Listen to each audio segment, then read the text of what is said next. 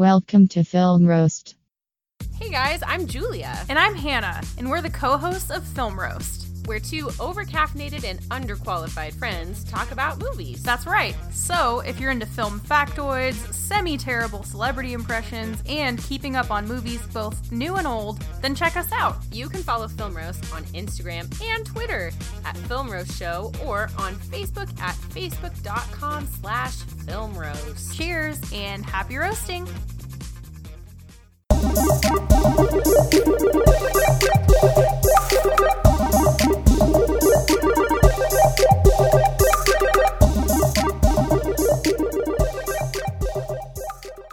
Hi, I'm April. And I'm Steph. And you're listening to The Thirst. You can find us online. We're Twitter at The Thirst, soundcloud.com/The Thirst Pod. iTunes, you can search for us, The Thirst. Instagram, we're at The Thirst Pod. If you want to email us your feelings, emotions. Feelings. You can do it's thethirstpod@gmail.com.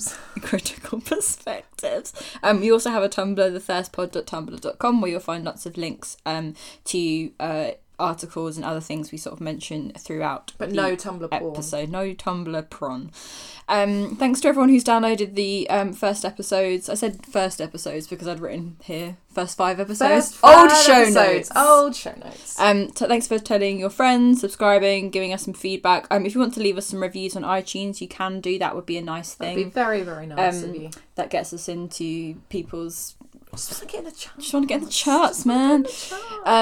This is episode 17. 17, Dancing Queen.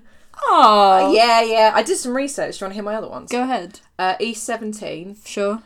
And I was trying to think of songs. 17 Forever by Metro Station. That's funny because I was Googling Trace Cyrus earlier, so... There you go! It all comes around. What a band. Who thought we'd mention Metro Station? We'll have 2 links have in one 2 episode. references to Metro Station in this podcast. Who thought we'd have 1? In 2018. Mine is 17 again, the amazing film starring Zac Efron. 17 again! Great film. There's also that AFI song. Oh, there is that AFI which song. Which is like, meh. It's fine. Silence. 17. I was like 17 seconds, but it's 21 seconds, so we've got a while to wait. We'll save that one. Yeah. So at the beginning of episode 17, we're going to do some news.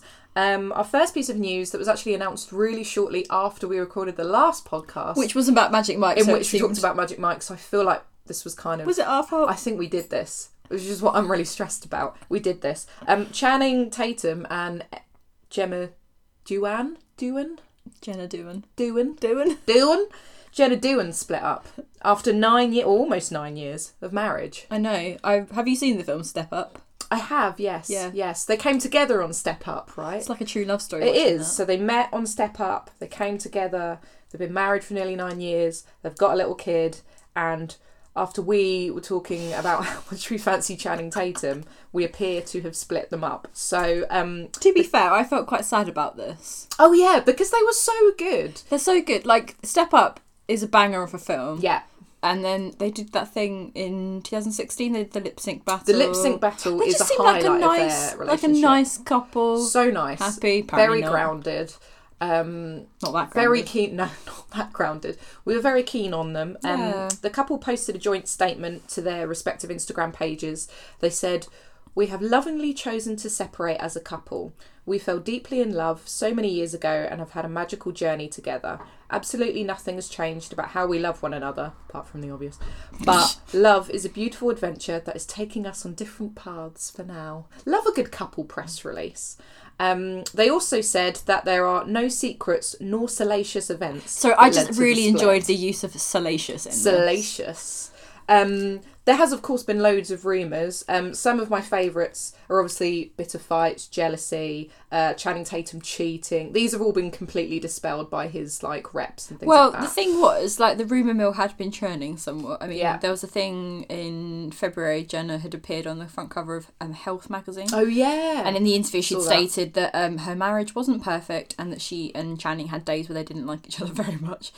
She offered, she had this weird definition of marriage, which she said, "I don't think think that there should be any expectation, any sort of you're bonded to me for the rest of your life, thick and thin. I think that's an older generational thought. So a lot of people have been potentially reading into this as her basically kind of flagging the fact that this announcement was imminent. So I mean, I think it's a fair point of view to have. Anyway. I do feel like it. I mean, at the beginning of that statement, they did say that it was slightly odd that they were even having to kind of issue it on a social platform. It must be really strange that they can't just get on with it. Mm-hmm. My favourite rumour was that Angelina Jolie has her eye on Channing Tatum. Can you imagine if they dated? That would be horrendous. Can you imagine going from Brad Pitt to Channing Tatum? It's a step up at this point. Oh, step up. Oh, step up. But no, that would. Yeah, older Brad Pitt. I don't know. This is something from another podcast. This is interesting. You're more older Brad Pitt than Channing Tatum. Channing Tatum's so lovely. Channing Tatum's probably a nicer person than Brad Pitt is at this point, isn't he? So, yeah. What would they talk about? Who? Angelina Jolie and Channing doesn't strike me as being particularly intelligent. Angelina Jolie just wants to talk about like world peace. Yeah, and I feel like Channing would be like countries. Channing's like, watch me dance. That's exactly what I imagine. Ange. Yeah. Watch me dance. Angie. She'd be thinking about going to like a UN meeting and he's like, I'll be a backup dancer. Yeah. I'll be a hype man. It could work really well. Oh god. It would be, no, it's not something I can imagine. There's also been some stuff since then with people quote unquote divorce shaming Jenna. What does that even mean? Honestly, that's not a thing. Divorce shaming is not a thing. But people posting on her social media account because she recently posted a picture of herself in like lingerie or holding a cup of coffee, and people took issue with it and were like, oh my god, newly divorced and she's already putting it out there, sort of thing. Divorce shaming isn't a thing. They've probably been separated for like 6 months. They're just having to tell everyone now. Each other. If I looked like her, I'd be in my underwear all the time as well. Leave her alone. But yeah, generally I'm pretty sad about this. I feel sad. I quite liked them as a couple. Me too. They just seem really normal. They seem normy and happy. Chan and Jen. Chan and Jen. Chan. Do you reckon she called him Chan? What would you shorten it to if not Tate? Tatum. Chan man. Changing. As it auto-corrects every time I put Channing Tatum. Changing Tatum. I don't know what I don't think I'd be able to call him Chan. Yo, Chan. I don't think I'd be happy calling him that. Tum. Tate. Channing. Oh no, that is his name. I don't know what. I don't think I'd be okay with calling him CT. CAT scan. CAT scan. CT scan. I don't think he has. Mr. C. I don't think he has a... Mike. I don't think he has. I think I'd call him Mike all the time by accident. Magic Mike. I would confuse real life from... I would, because I just assume that is him in real life. So. I think that's the problem, isn't it? In my brain, he is just Mike from Magic Mike. He is, anyway, that's why we love him. So is Chan and Jen. Sorry about that, R.I.P. Channing Tatum on the market, though, so, yeah. I love that you're up front with your affections there. Very up front. Another thing that happened this weekend and also last weekend, which I just don't understand the format of this, but carry on. So Coachella happened. We talked about Coachella last year.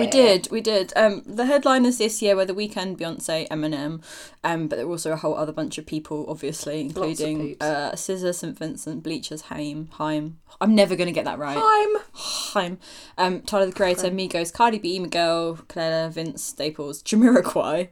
I enjoyed that. Do you find it weird how Jamiroquai is like a thing in America? Does he still wear a hat? Yeah.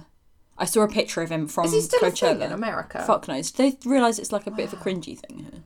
Yeah, no, I only remember... When I think of Jamiroquai, I think of my mum. My mum was like big into Jamiroquai. Yeah, that's not like a... Yeah, it's not like a 2018 which is not that it's not cool, but it's like... Do young people listen to Jamiroquai? I didn't know he was still releasing. Got some good songs. I like the song he did for What's the one where he's in the cinema in the video and he's like stepping over the seats? Oh, the song from Godzilla. Yeah, that's good. Great song. That's a great song. Yeah, let's add that to the non-existent Spotify playlist. We'll do one. I think I bought that on cassette tape. Oh my god, that's a great song actually. It's a great song. Anyway, yes, sorry, Jamiroquai. That's fine. But obviously the only person that anyone cared about was Beyonce. Beychella. You've watched some of that performance. I haven't been able to find a stream for it. All I've seen is like people's videos from Twitter. Is that stream I watched the other day still working? No, it went down. I know that entire website's gone. Has it? Yeah, man. Oh, okay. There was a Coachella Live website which meant you could watch the stream of Beyonce's first performance live. I watched half of it because I was like, cool, I'm going to sit down and watch this, forgetting how long actually, like an hour and 40 is. It's an actual set. So I managed 45 minutes before I had to go and cook my dinner. I was super bummed. I was away for the... It was no, really it was like high quality back. stream as well. I just didn't watch it last weekend and assumed that I'd be able to locate it somewhere, and then didn't get a chance this week. And then her performance last night, so we're recording this on the 22nd, and her performance from Saturday the 21st wasn't being streamed. No, I saw that. And she's gone from yellow to pink. Yeah, to pink. Yeah, so I mean, obviously, sort of, it's been heavily written about this week. God, it's everywhere, isn't it? The performance itself, because she was the first African-American woman to headline Coachella ever. So that in itself is pretty momentous. And her performance itself had a lot of overt references to black culture and black politics in particular. Historic black college culture. There was a marching band and drum majors. She sang the Black National Anthem, Lift Every Voice and Sing.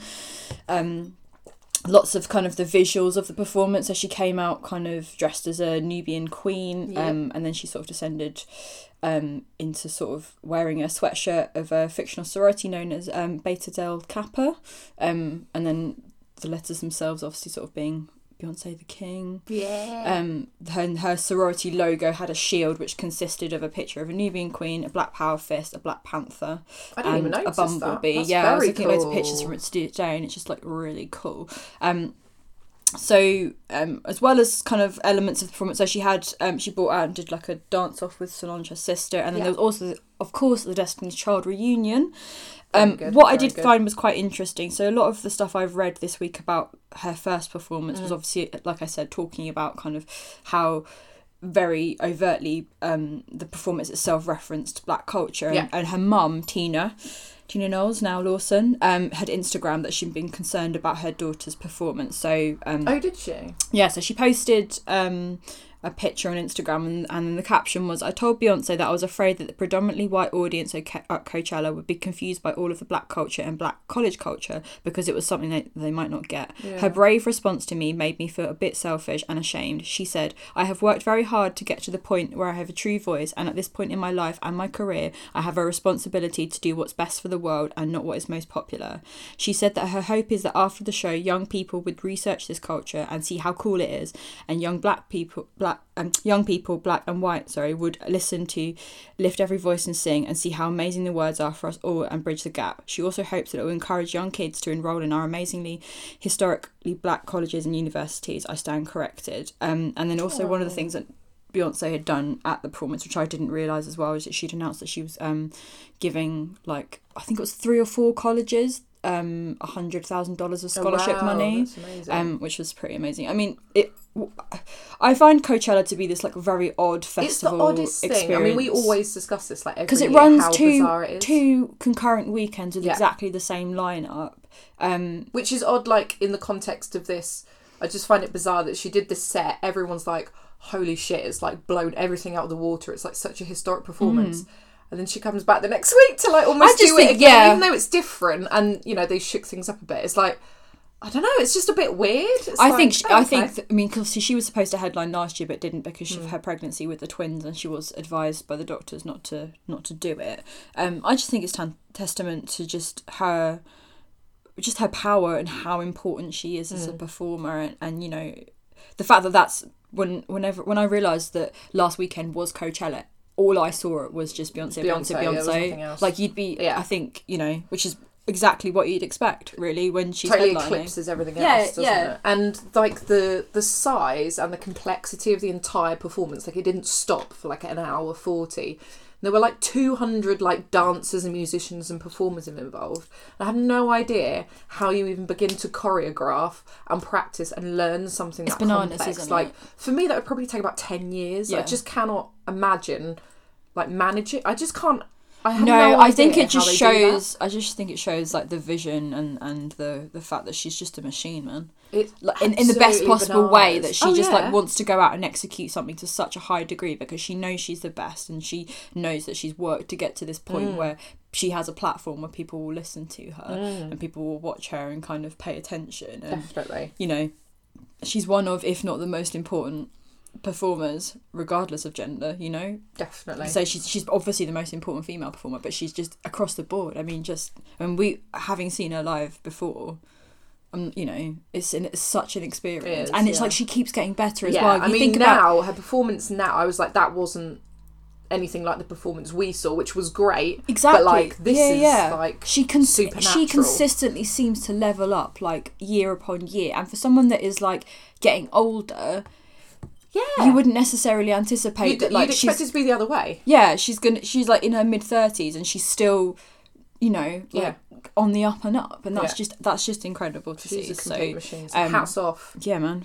Hats off today. Other elements of Coachella, I just feel like it's, what did you described it as being like the Twilight Zone? It's a total weird.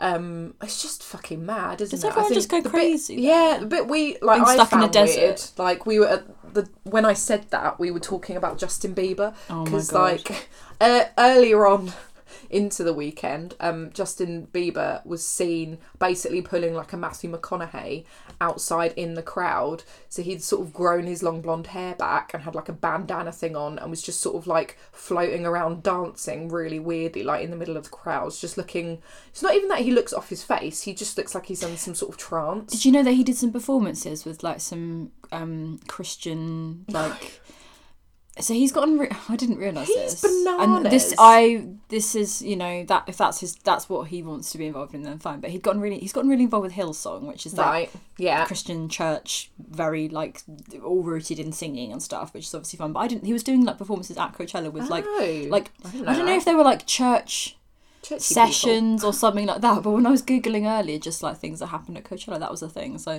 I mean, fair enough. Which is really odd. Because at the same time, there are all these rumours, obviously from an inside source, aka the internet, that I have, that he was like having girl after girl back to his hotel that's what I mean. It's such a conflict, like, isn't it? It's fucking mad. But he's utterly bananas. I just want Justin to be okay, sort of, really. I know. He's so not okay. There was a load of stuff about him. He upset Kendall Jenner, so there's been loads of pictures of them hanging out, and they were hanging out a lot of Coachella, so everyone was like, oh, that's obviously a thing. And then at some point he started treating her like a hanger-on and stuff, just basically like went from being really attentive to her to just like blanking her, hang around with loads of girls, and she just got really upset. Imagine being in a position where you could treat Kendall Jenner like that. Insane. It's just, I don't know, it just kind of sums up Coachella and this weird fucking vibe that the whole thing, you couldn't pay me to go, even though the acts are amazing. It's just full of the weirdest people. I just don't think I'd want to be stuck in a desert for 3 or 4 days. A desert full of these people who are probably like businessmen most of the time. It is weird, and then they just put on some like weird culturally appropriatey I think I would have been and go into the desert. It's fucking weird. Every year when the lineup gets announced, because they do have a tendency to get people that are pretty like either rare festival acts or people will reform to play and stuff. The lineup is there's always been every year there's always someone where I'm like, oh fuck's sake, like I'd really everyone like to go. Like every celebrity goes, right? But I mean, and I totally would have gone for Beyonce this year if it was one of those things that was in any way achievable. But I feel like it definitely would have just been like, can I go in and out for just that? So intolerable. A couple of other things from Coachella. The photo involving oh my god, I've forgotten about that. Nicki Minaj, The Weeknd. This is the second Timothy Chalamet. This is the second Shania Twain reference I've experienced this week. What was the other one? She was on RuPaul's Drag Race this week. Was she? And it was so weird. You should have topped it off by watching that Broad City episode. Oh my god, yeah. She's at the gym. Amazing. That photo was so... That's one of those things where you're like, I don't know how those people were. I didn't even notice him at first. Oh no, because he's just in the background, like this little head. He's so adorable. Bless him. They probably didn't even know he was there. High as a kite. He's so cute. He's so cute. Clearly high as a kite. Were there any other Coachella bits you wanted to talk about? No, I'm just so baffled by it. It's weird, isn't it? The only thing that I did enjoy was that I follow Busy Phillips on Instagram. She's one of my favourite Instagram follows because she's exceptionally good at Instagram, and she went this weekend and she was like posting loads of stuff, and that's pretty cool because she's always posting stories that are pretty funny. You want to see the inside. Yeah, that's what was quite cool. But apart from that, Don't understand it. Got so annoyed at Coachella fashion. Oh, I mean, that's such a big element of it that I just can't stand it. The Coachella fashion thing is awful. I do think Instagram has a lot to blame for that, really. But what, Coachella generally or Coachella? No, just Coachella fashion. I think the like the rise of social media, especially Instagram. Do you remember when we used to go to festivals and literally wouldn't shower for like 4 days and would be wearing like wellies and shorts and just would look fucking disgusting? Yeah. Well, maybe that's just me. No, the thing that I've always found interesting as well is that I've only ever camped at a festival once, and I fucking hated it the entire time. Oh yeah, it's disgusting. And then on the other occasions where I have been for like a weekend, I've stayed in hotels or stayed at someone's house, and yet I still turn up, despite the fact I've had like decent night's sleep and access to a shower. Minimal effort. I still come up looking like absolute trash. If you're going to be outside all day, what is the fucking point? It's not a nice experience. I guess that's the difference between going to a festival in a warmer climate. I think I'd make less effort because I'd be like, well, everything's going to melt off, so what's the point? I'm just going to have to be standing next to people that haven't washed for 3 days. Oh my so God, and everyone's off their faces, like they're not going to remember me. The only other thing I was going to mention is this whole discussion around the Teen Vogue article by Vera Papisova on the number of times she was groped at Coachella. Oh yeah, I haven't read that yet, but I've seen it mentioned so many times, and I think I'd opened it on my phone on one of my many Safari tabs, and then subsequently have not read it all week because I was like, I need to prepare myself to read this. I mean, it's pretty much is like the least surprising thing you've ever read, of basically. Course, yeah. Like, as a woman who's been to festival, you will not be surprised at all. Sort of in a nutshell, she says that she was at Coachella for 3 days. She only spent 10 hours actually in the festival across those 3 days because she was working the rest of the time. In that time, she was groped 22 times.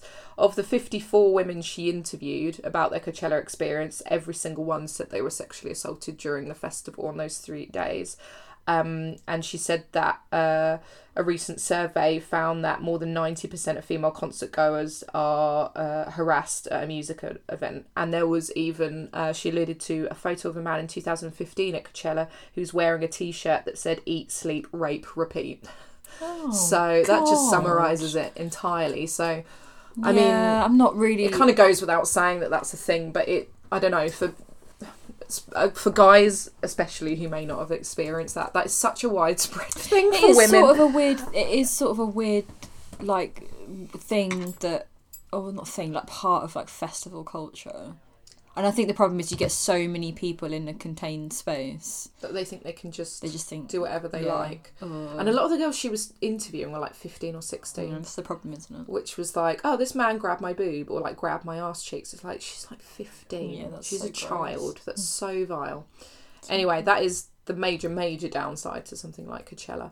I just wanted to do a quick Harry Styles update. Yeah. Harry Styles is on tour at the moment. Oh my God, no. But we can't talk about that. No, we'll skim over that really quickly, but he is on his world tour. He's finished his European leg. He finished in Dublin on the 16th of April, and he's now moving on to Australia, Asia, and Central and South America. Is Von seeing him in Australia? Yes, she is. Of course she is. She got some quote-unquote nosebleed seats, which are the ones that are really high up, for her arena tour.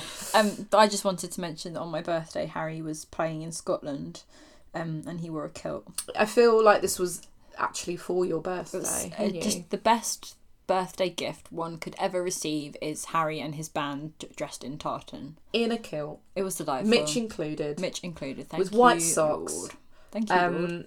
Claire and Sarah were wearing like Didn't red tartan. They looked adorable with their little, oh my God, with their berets. Too much. Can I quickly allude to Harry's outfit countdown that Von listed on Twitter? Can you? Because this made me really happy. Which just recaps his outfits so far, top 5. 5 was Wine Mum Maroon. Good shout. Love that. Number 4 was Gender Swap Elsa. I like that. I'd forgotten what this was, and then when Von sent me the picture, I was like, of course. It's the blue shimmery suit. Yeah, it is, yeah. Gender Swap Elsa. So good. Great. The names for these are spot on. 3, Sparkly Matador. Definitely. Just delightful. 2, another personal favourite, Fancy Pirate. Fancy Pirate was a Kilt. Kilt is probably the best one. Fancy Pirate was just like campy, good fun. I just think the kilt was so. It was beautiful. Showed off his knees. It was bit of leg. Love that. Oh, I just love a Harry Styles outfit. He is the best dressed sort of young man I've ever come across. He would look good in a bin bag. He would, but Instead he wears like Gucci sparkly bin suits. bags. Gucci bin bags. I also just wanted to mention that it's our 1 year anniversary. Happy anniversary. Happy anniversary. Did you get me a present? Anniversary. My gift to you is my company.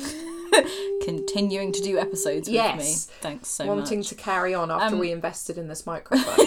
Yeah, it's probably paid for itself by now. Yeah, it's definitely paid for itself. Can you believe? Yeah, so a whole year of podcast joy for us and you. Yeah, it's been great. Thanks, April. Yeah, thanks so much. The end. The Bye. end. Bye. This is See it. you next month. See you next month. So what we're currently enjoying, we've got quite a few things, but we're not going to get deep dive into a lot of them. I'll also preface this by saying that we probably will do some spoilers for some of it. So spoilerific. If you don't want to have these things ruined for Turn you, off. then jump forward. So the first thing that we saw both this week on separate occasions, we both saw Love, Simon. We did. Finally. I Finally. feel like we've been waiting forever to see this because know. it came out everywhere else earlier. Yeah, so it's based on the book Simon versus the Homo Sapiens Agenda by Becky Albertalli. It's directed by Greg Berlanti, who's best known for his work on Dawson's Creek, Everwood. Did you ever watch Everwood? I did. Tom and I Wasn't Chris Pratt in that? Yeah. I loved Chris Pratt in Everwood. I think and it's I- the first time I ever fancied him. Tom and I talk about Everwood all the time. Everwood is great.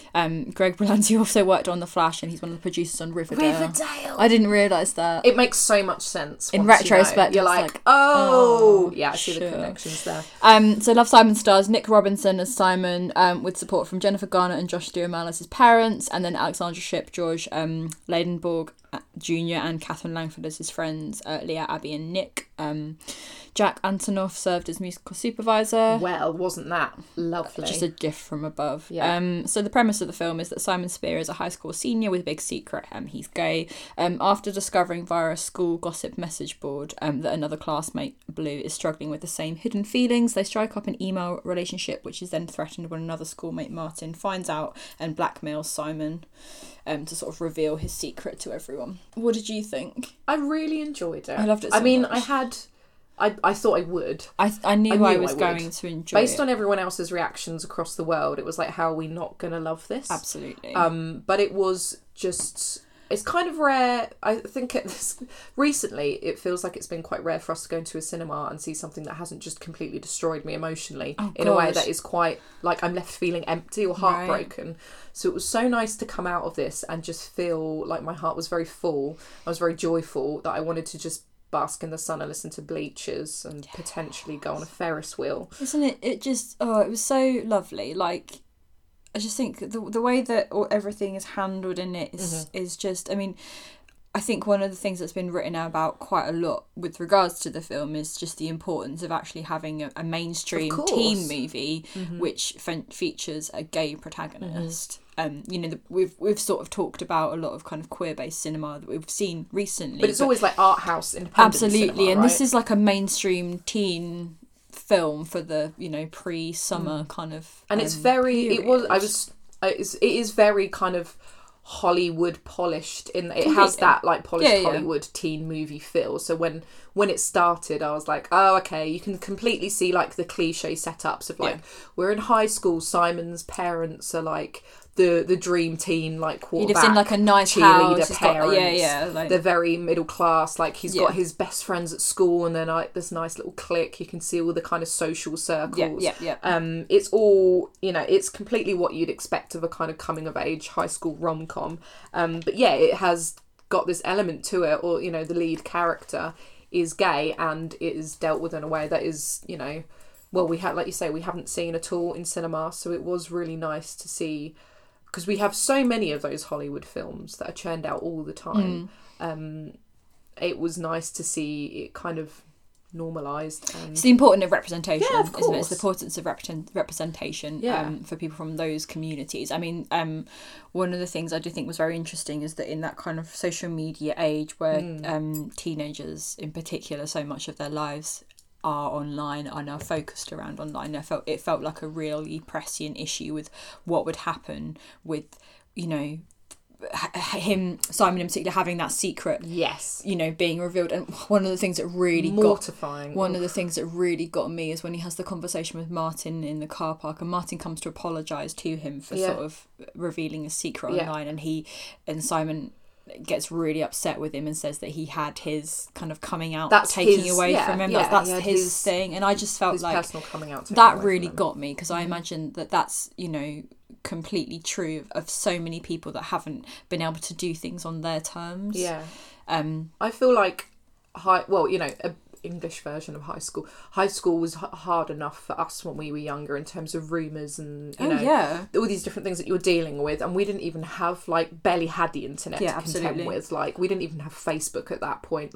So all of these young kids now having to deal with that element as well, and the extra risks that come with it is just it's the the rapidity of it, the fact that it's almost instant. You know, the fact that there's when you lose all control when the secret is revealed, and Leah immediately FaceTimed Simon and said have you checked whatever the message board was. It's that kind of that you can't get away from it. I had a feeling that I was going to enjoy it, but I didn't think that I would enjoy it as much as I did, and I feel like it's really important. It's a very important film for teenagers and adults as well. Yeah, absolutely. Other aspects of the film I really liked his friendship group. They were all very well developed characters. Yeah, they were, weren't they? The story obviously centres on Simon, but you're shown that each of these friends has something that they're trying to deal with as well that is very different to his experience, but they all felt very developed and well-rounded, and I was really keen on them all. They were a really nice group of friends, weren't they? And I think that you understood their motives and their kind of emotional trajectories as well. I found Martin really... I just couldn't deal with Martin as a character, as in what he does is so horrible, actually. I think what I found really interesting about that is that he kind of can't get his head around the fact that, because it's a big deal. It's tit for tat, isn't it? It's the fact that he had this crappy experience where he was sort of publicly shamed at the kind of the homecoming for the football game. So he then has this piece of information which he then decides to use, and he says that to Simon. He said, "I just wanted to get the heat, the heat taken off me." And it's just it's not an eye for an eye. It's not. And the whole reason he got himself into that situation is because he wanted to blackmail someone so that he could force a girl into liking him. It's horrible. What a horrible motivation! That's not a motivation, and that's not it's nasty. a justified. That is not something I feel like you can hold a pity party over. No, not at all. Oh, I can't forcibly make this girl like me without making any effort whatsoever. I did really like the speech that Jennifer Garner gives. That's the bit that brought me to tears straight away. I was in bits. The bit about you can finally exhale. Oh God, you can finally exhale. Which, funnily enough, is very similar to the speech in Call Me by Your Name. Yep, very much. Which also similarly destroys me. I also really liked the fact, little things like Simon has an Elliott Smith poster in his. Oh my God! Do you know what? I noticed some of these details, and I was like, April's going to lose her shit. I haven't read the book yet, and I'm going to read it now. But I have a feeling that in the book there's a lot more references to Elliott Smith. Culture references. Whoop, whoop. I also enjoyed the fact that the reason that Simon realises that actually he might prefer boys over girls is that because he fancies Daniel Radcliffe, and also is obsessed with Panic at the Disco and Brendan Urie. Oh my God! Lost my shit about the Brendan Urie bit. Because I went with Tom, and oh God, Tom was looking at me like, yeah. Brendan Urie. That's the thing. We have spent YouTube videos of Brendan Urie. We have spent this week listening to a lot of Bleachers and also Panic at the Disco. Have you? That is wonderful. Daniel Radcliffe is not a dawning realisation for me though. I just do not see the sex appeal with Daniel Radcliffe at all. No, but maybe if you were a 9-year-old boy that's coming to terms with his burgeoning sexuality. Just Daniel Radcliffe baffles me. That's fine. He's married, or no, he was rumoured to be married. Daniel Radcliffe has girlfriends. I just can't believe it. I'm sure he's a nice person. Anyway, it's a great film. It was lovely. I would happily see it again. Really. Oh, also I realised I really fancy Josh Duhamel. So. Oh yeah, absolutely fine. I've never understood it until this film. So another nice bit of kind of just trivia before we move on was which kind of is testament to how important this film is, was the whole sort of backstory afterwards around Bram, who was played by Keelan Lonsdale, who actually came out during the rap party after this film was made. So he was kind of actually, battling with this quietly by himself whilst filming this film, and kind of, hopefully, partly as a result of this film and the people he was around when he was making this film, he came out to the cast at the end. Now he's kind of gay icon, and he's so adorable. He's so praised. It's delightful. I also read as well along those lines is that Nick Robinson's younger brother, I think it was his younger brother, came out to him as well, like during the filming of the production, which I thought was really nice as well. So it shows that it has an impact just for the actual cast and crew as well as the people that are actually going to go and see the end result. So. Yeah, I think anyone who's into a teen rom-com at any stage of their lives definitely go see this, because this is up there as one of the kind of really good ones. It's one of the better ones I've seen definitely in the last 5 years for sure. Definitely. So. What else have you been watching, April? I went to see Isle of Dogs. Oh yes, tell me how Isle of Dogs was. Isle of Dogs. Isle of Dogs. Controversially, I wasn't so interested in seeing it, so tell me. I really like Wes Anderson. Yes. I make no apologies for that. So this film is the second stop motion animation from Wes Anderson. It's set in Japan in the near future when all of the dogs in the fictional city of Megasaki have been banished to a trash island after an aggressive outbreak of snout fever, which is like dog flu. I feel like we should be banished to a trash island sometime. I'd love to live on trash island. That. We are like residents trash of trash island. Population us. So the film focuses on the aftermath of this kind of disruption, and in particular the mission of Atari, who's the mayor's nephew, and Ward, as he goes to seek out his beloved dog Spots, who's voiced by Lev Schreiber. So like any Wes Anderson film, it's got an exceptional cast of people who are providing voices. You've got Bryan Cranston, Edward Norton, Bill Murray, Jeff Goldblum, Greta Gerwig, Frances McDormand, Courtney B. Vance, Fisher Stevens, Harvey Keitel, quite a cast, Bob Balaban, Scarlett Johansson, Tilda Swinton, F. Murray Abraham, Frank Wood, and Yoko Ono as well. I didn't know Yoko Ono was in it. Yeah, she's got a little appearance. I went into this like slightly apprehensive because I'd read a lot about the kind of use of Japanese culture within the film and whether it was appropriate or not, and sort of just lots of kind of cultural based issues. I did really, really enjoy it. I wouldn't necessarily say it's one of Wes Anderson's best. Okay. So like I said, it's his second stop motion animation. The first was an adaptation of Roald Dahl's Fantastic Mr. Fox, which and you loved that, didn't you? I absolutely love. I think it's quite a polarising film. I know quite a few people who don't like it at all. Yeah, I really love it. Like, it's one of the Wes Anderson films that I can kind of watch again and again and not just sort of get bored of. So I do really enjoy it. And I didn't enjoy this as much as I enjoyed that. That said, the visuals of this are exceptional. You know, there's real attention to detail when it comes to kind of elements of things that you would sort of typically think of Japan. The dogs themselves are just really wonderfully rendered. But I do still have my reservations about it. Is there a reason why specifically Wes Anderson decided to make a film about Japan or set in Japan? No idea. I think I read or listened to an interview with him where he said he'd wanted to make a film in Japan. Okay. And then he'd also... I have a feeling as well that this had begun as like a short film. Yeah. And then it was extended. He worked with Jason Schwartzman, the actor and screenwriter on it, and Roman Coppola, who's Schwartzman's cousin, who's another Anderson collaborator. Yeah. And they did work with one of their other friends, whose name I can't remember, which is exceptionally bad, but he himself is Japanese, I think. So I think it was kind of a collaboration between the four of them.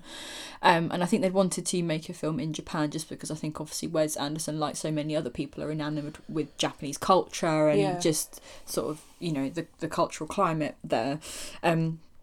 I don't necessarily know if it needed to be set in Japan, to be honest. Yeah, I was going to say, did the cultural elements of it did they jar a bit with you? I found them a bit strange. I mean, the whole point of the film, not the whole point of the film, one of the things in the film is that the dogs speak English, obviously, and it's at the beginning it makes a big thing about how the Japanese language has been left in its native language and there are no subtitles for it, so it's just Japanese, so you just hear native speakers speaking their native language, but it does say that the dogs' voices or language has been translated into English, so they are supposed to be Japanese dogs, but they are all speaking English with American accents. Right. So, but you're sort of told that from the off, and then all of the Japanese speech, or majority of the Japanese speech, is translated by this translator for television, who's voiced by Frances McDormand. So you do kind of get an understanding of what they're saying. But for me, it did in parts feel quite jarring. That kind of. And you could definitely see it as a homage to Japanese culture, but I also did feel a little bit like, well, there are parts where the mayor in particular, Mayor Kobayashi, who's this kind of slightly evil, angry kind of politician who's responsible for sending the dogs to Trash Island, there are parts where he's getting quite aggressive and shouting, and that for me veered a little bit on the side of that stereotyping of like angry Japanese. I can imagine entirely what you mean by that. I just was like, I don't. Yeah, it just felt a little bit awkward. It just felt quite awkward in parts, and I don't know if I need to see it again to sort of maybe iron out the kinks a little bit. But I mean, it looked amazing. Like, I mean, it has exactly the same like visual framing that you see in a lot of Wes Anderson's other films, and I do like that when he does do his animation work, he treats it visually, the same way that he does his like normal live action films. It's exactly the same kind of framing and things that, you know, if you sort of taken screenshots from the animation and then compared it to like screenshots from the live action Wes Anderson's, you would see like complete similarities. So I do think he's particularly known for having like stylistic tropes. So yeah, I mean, it's good. It is good, and I think the problem is with any Wes Anderson films, my expectations are always sky high. Yeah. I did like the fact that Greta Gerwig was in it. That's cool. Her character was a little bit strange, but I like the fact that she was there because she has always been referred to as being someone who feels, in real life, feels a little bit like a Wes Anderson character. So I do feel like it's quite funny that she's ended up in a Wes Anderson film. So it's definitely worth seeing if you are a fan of his work. But I can't imagine, for me personally anyway, it's not going to be one of my favourites. Did the dogs look like the celebrity voices? No, they didn't. So Yoko Ono wasn't a dog that looked a bit like she wasn't Yoko a dog. Ono. She played a scientist. I kind of like the idea of a Yoko Ono style dog. Yeah, the dogs were really sweet. Like a Tilda Swinton style dog. Tilda Swinton played a pug.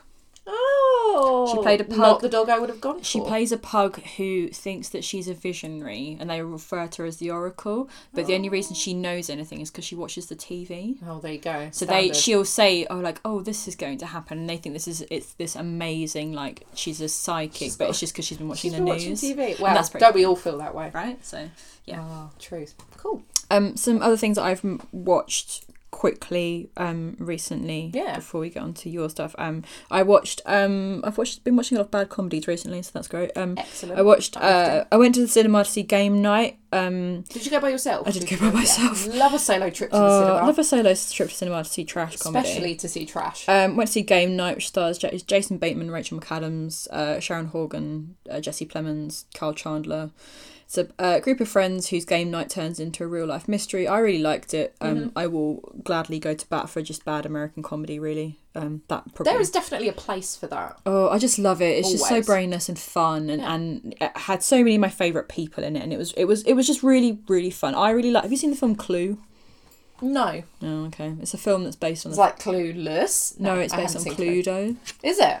It's so dumb. You should. Oh my god, we should so watch Clue together. Clue, based on Cluedo. Yeah, it's so. It's really like purposefully campy and embarrassing. We'll have to watch it anyway. It reminded me a little bit of Clue. I also watched The House, which is a film with Will Ferrell and Amy Poehler and Jason Mantzoukas in, who all three of whom I adore. It's absolute rubbish, but I watched it on my birthday, and that's what I wanted to do. Will Ferrell, you say? Yes, we'll come on to this. I also watched Brigsby Bear as well, which is directed by Dave McCary, who writes for SNL, and the screenplay was written by Carl Mooney, who also appears on SNL. It's produced by The Lonely Island. It's about a man who's obsessed with a children's television programme, but it's revealed that he was abducted as a child, and he's found and returned back to his home, his original family, and it's really heartwarming. It's really that sweet. Sounds darker than I expected. No, you should watch it. It's really, really sweet. I've been wanting to see it last year and I didn't get a chance. It's got Greg Kinnear, Mark Hamill, Claire Danes in it as well as some other. I've seen Mark Hamill anything that isn't. He's really good in it. Oh, I love Mark Hamill. And I also watched this movie called Ingrid Goes West that has Aubrey Plaza in it, and she plays a girl called Ingrid who becomes obsessed with this girl on Instagram and moves to Los Angeles and kind of befriends her, and it's about. I think it's a really interesting comment on Instagram culture and the lives that we cultivate for ourselves online versus the actuality of our lives, and sort of who we think that who we project to the world that we are versus who we actually are. And I watched it like just before I got Instagram back after deleting it for Lent, and I was just a bit like, I don't know why I'm doing this. Why am I doing this? Yeah, it's really, really good. It gets quite sinister. It's super fun though. It's definitely worth seeing. What have you been watching? I have been watching. What have I watched? I saw Ghost Stories. How was that? It was really good. I enjoyed it. For those that don't know, Ghost Stories is a British horror film written and directed by Andy Nyman and Jeremy Dyson. Dyson, as some people may know, is a member of the League of Gentlemen. The film, written and directed by them, is also adapted from their stage play. I didn't realise that until you told I wish me. I haven't seen the stage play. I would really love to see it. I think it's a very close adaptation of it. Jeremy Dyson is... no, sorry, not Jeremy Dyson. Andy Nyman is also... he was in the play, I believe, and he reprises his role from the play in the film. It also stars Paul Whitehouse, Alex Lawther. Paul Whitehouse is obviously from Fast Show. Alex Lawther is from End of the Fucking World, and Martin Freeman. Is he the boy in End of the Fucking World? He is, yes. He's the boy in End of the Fucking World. So it's quite a stellar kind of like British cast. I was going to say it's like such a British, very recognisable cast members. The film is about Professor Philip Goodman, who is played by Andy Nyman. He's a psychologist and skeptic. He he stars in like a TV programme whereby he kind of is almost like a myth buster. So he goes and visits psychics and stuff and exposes them as frauds. But he stumbles across a long lost file containing details of 3 terrifying hauntings, and he decides to embark on a mission to find out rational explanations for these 3 ghost stories. And he's told that, these are the 3 stories that defy explanation. So it is. There are 3 narratives within this narrative. I love a good buried narrative. It's lovely. So we've got these 3 stories. You've got the first story stars Paul Whitehouse, who's like a night watchman in an abandoned kind of factory, which is by far the freakiest one of the 3. Alex Lawther plays like a really young boy who's been completely sort of mentally blown apart by a weird encounter he has in the forest at night when he's borrowing his parents' car. And Martin Freeman, who plays like a really middle class businessman who experiences some weird paranormal stuff in his house when he's waiting for his wife to give birth to his child. I can only imagine how peak Martin Freeman that role would probably be. It's so peak Martin Freeman. It really is, which is what I really loved. It is really freaky. Yeah. There's some good jump scares in it, especially that first one with Paul Whitehouse. Paul Whitehouse was my favourite part of this. He was I'm not good. really surprised given that it's from the guys who are involved with the League of Gentlemen. And what was that programme that Tom and Wes were watching? Inside Number 9. Inside Number 9. Do you know what though? It's very similar, I think, in tone to things like Inside Number 9. There are some really... It's funny. The whole film is funny. Creepy as fuck. Really creepy and weird. Yeah. But very funny. Yeah. And it has that They're so good at that though. That's what I... When I think of League of Gentlemen, that's what I think of. The fact that it's really, really funny, but it's also so unsettling. It's exactly that tone. You're almost like laughing because you're so freaked out. Yeah, it's so weird. That's really interesting. It's very folk horror in the same way that League of Gentlemen is. So it makes you think of things like...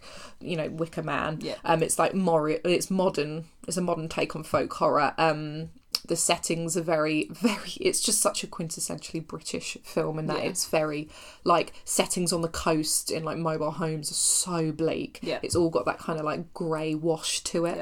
Yeah. It is really enjoyable. I have to say the ending, where, the kind of twist at the end... was not really surprising. It's the sort of ending that you kind of get. There's been in a few things. Yeah. The whole film is kind of based around this idea of the brain sees what it wants to see. So, what these people are experiencing, is it real? Is it not? What does it mean to believe? That sort of thing. Okay. And the ending has that whole, is it real or was it all, in his head sort of thing going on. It wasn't a particularly mind-blowing ending. I think it thought it was quite clever. It wasn't really that clever. Actually, so it wasn't a letdown, but I was just like, the ending's fine. I thought the rest of it was a lot stronger than the ending. But I would definitely recommend seeing it. I do want to try and see it. It's good fun, so definitely go and see it, or, see it whenever you can.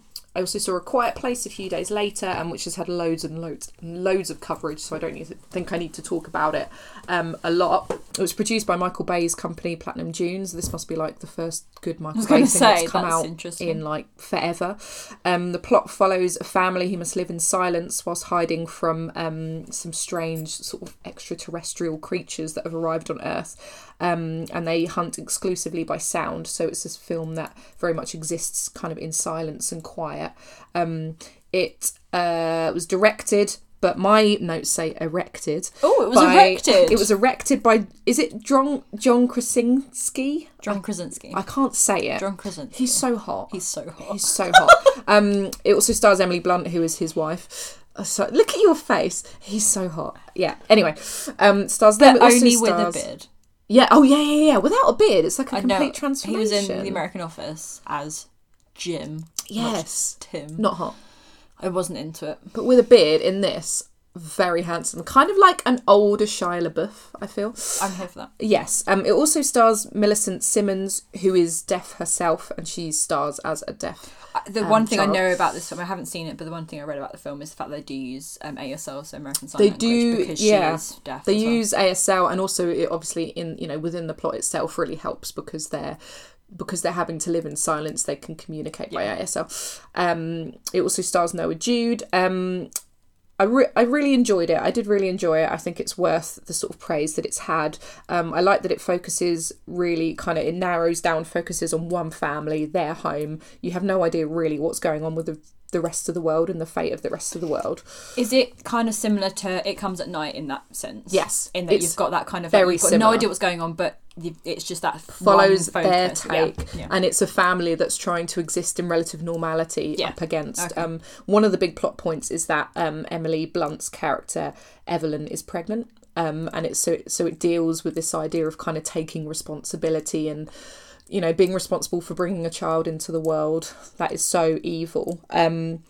So it very much focuses on sort of raising their family, the growth of the children, and how they're going to secure a future for themselves. The sense of silence, it is kind of, I guess it is sort of, I don't know how to put it. It's not groundbreaking, but I get it. It's a really interesting kind of... Well, when it comes to like modern cinema, it's not like it's how often do you get a silent film these days? No, you don't a lot. I mean, I did think actually when I was watching it, I did watch a film called Hush, which is on Netflix, which has had really good critical reviews as well. That was more like a slasher film, but that features sort of a single character and she is deaf. So that all takes place in silence, which was really good. And it also made me think of Don't Breathe, which came out last year, which wasn't as good, but that is kind of a film that exists. So it's not the only one like that, but it was really, really good. And I think the way it's handled, it's very, very tense, obviously. So I definitely recommend seeing it. It deserves the praise that it's getting for real. Okay. And it's always nice to see a horror film do so well at the box office. Absolutely. I also saw very quickly Vivienne Westwood's the documentary about Vivienne Westwood, punk icon activist, which was released earlier in the year and directed by Lorna Tucker. It kind of follows Vivienne Westwood from her early beginnings to current day. It features interviews with people very close to her, including her partner Andreas, who's just hilarious, her closest friends and colleagues, her sons. I'm just really interested in what her sons are like, and Vivienne herself. How many sons has she got? She's got 2. It's enjoyable because, I enjoy Vivienne Westwood. Interestingly, I was by far the youngest person in the cinema, which I thought was quite interesting because I thought there would be quite a few young people there. I would have expected there to be more people of your age. Women probably between the ages of 60 and 70, so very much Vivienne Westwood's age. Yeah, of course. It was a fun watch. It's pretty messy, as in... Vivienne herself says at the beginning that she doesn't really want to recap over her beginnings and the story with Malcolm McLaren because everyone knows it, which is true. So it kind of hops through it.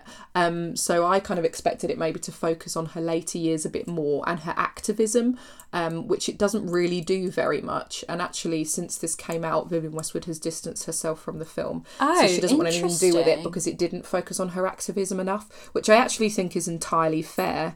It was, it's fine. It's always nice to kind of revisit Vivienne Westwood. I think one of the most interesting things I took away from it was that Vivienne Westwood is still an independent company, unlike a lot of the other sort of fashion lines that Alexander McQueen. Oh, really? And so it's still very much run by Vivienne Westwood, but she's very much struggling to keep on top of it. There was very much a sense nowadays that she's really trying to have a hand on everything that's going on, the clothes that are being produced, and she feels like it's moving too fast and it's getting out of hand, and she can't like maintain control for someone of her age as well, that's so that's the sense that I got, and it was interesting to see her say, you know, like, I haven't even seen some of these clothes, I don't like them, I don't want them to be, you know. She was advising she didn't want certain stores that were opening to be open, so they weren't, like, she was really kind of so that was interesting, but that was kind of it. So fine. Worth watching if you're a fan of Vivienne Westwood, but I don't think you need to necessarily go to the cinema to see it, and I wouldn't say it's anything groundbreaking whatsoever. There you go. Some TV stuff. I'm at that weird impasse at the moment where I'm not really watching anything major. It's fun to watch just nice stuff sometimes. Yeah, not just because I'm not even like I'm waiting for anything either. I'm just like not. I'd gone through like blasting through loads of stuff. Anyway, I'm in the midst of Tom and I last weekend when we got back from Berlin. Binged watched the first half of the It's Supper Time. Oh yeah, I haven't seen any. Did you watch any of Dead Set on Live? No. Oh my god! So tell me about it. It's a show on Viceland. It's Chef Matty Matheson. He basically just shows you how to make meals. Matty Matheson, if you don't know, I just love him so much. He's so funny. He just. Oh, fuck, he's just so funny. I feel like you love a Iceland show as well. Yeah, that's just really good. It's just really funny. Teaches you how to make meals. They have there's this like rating where it's like a big dog, medium dog, or little dog, which is like the manageability of it. So it's really easy to watch. He's just super funny. If you haven't watched Dead Set on Live, which is another Viceland show that Matty does, where he travels around to different places and looks at the food culture within those cities. That sounds like it'd be really interesting. I would definitely watch that. That's super fun as well. I'm also halfway through watching Barry, which is the HBO drama comedy starring Bill Hader. It's one of Bill Hader's first post-Saturday Night Live big roles, really. He was one of the writers and producers on it, I think. He plays Barry, who's a hired assassin who finds himself in LA and becomes involved in an acting class and the people who attend. That sounds bananas. It's really... I mean, I love Bill Hader because he's just brilliant. It's going to be on Sky Atlantic in April, so you'll be able to watch it. I have been... watching it by alternative means that we shall not name. Yeah, it's really good. I don't know, I always find it interesting when people do stuff after Saturday Night Live, in the same way that I love the fact that Andy Samberg's doing so well on Brooklyn Nine-Nine. It's nice to see. Bill Hader was one of my favourites from SNL as well, so it's nice to see him transfer over to his own show again. And I'm also deeply invested in RuPaul's Drag Race and season 10 and season Untucked as well, which is the after show of RuPaul's Drag Race. It breaks my heart that you don't watch it. I was about to say, isn't it so weird that I don't watch it? I think you would love it. I think I would as well. You know how you're like, oh, I should really start watching, say, Riverdale, but there's just so much... got like so much of it is aired that I need to like be able to. I've got like fucking 9 seasons of Drag Race to watch. That's insane. But some of them are better than others though. So maybe you should recommend me like a peak season, and I'll just watch that one.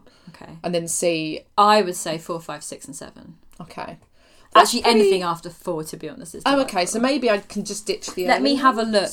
The earlier ones are a bit ropey because it's like any reality TV show. When you go back and watch the earlier ones, I do struggle. I've said this before. I struggle with reality TV. Yeah, I mean this is season 10, so it's 10 years since Drag Race started, which I cannot believe. That is Isn't such that a long crazy? time. So it's only really been a thing, like a big thing, I feel, in the last few years. I think like, for massively. us in particular, because it's all on Netflix now, so the accessibility of it is amazing, and it's just and at the moment as well, it's the UK gets it the day after the US, so they're doing like a Riverdale scenario, I guess.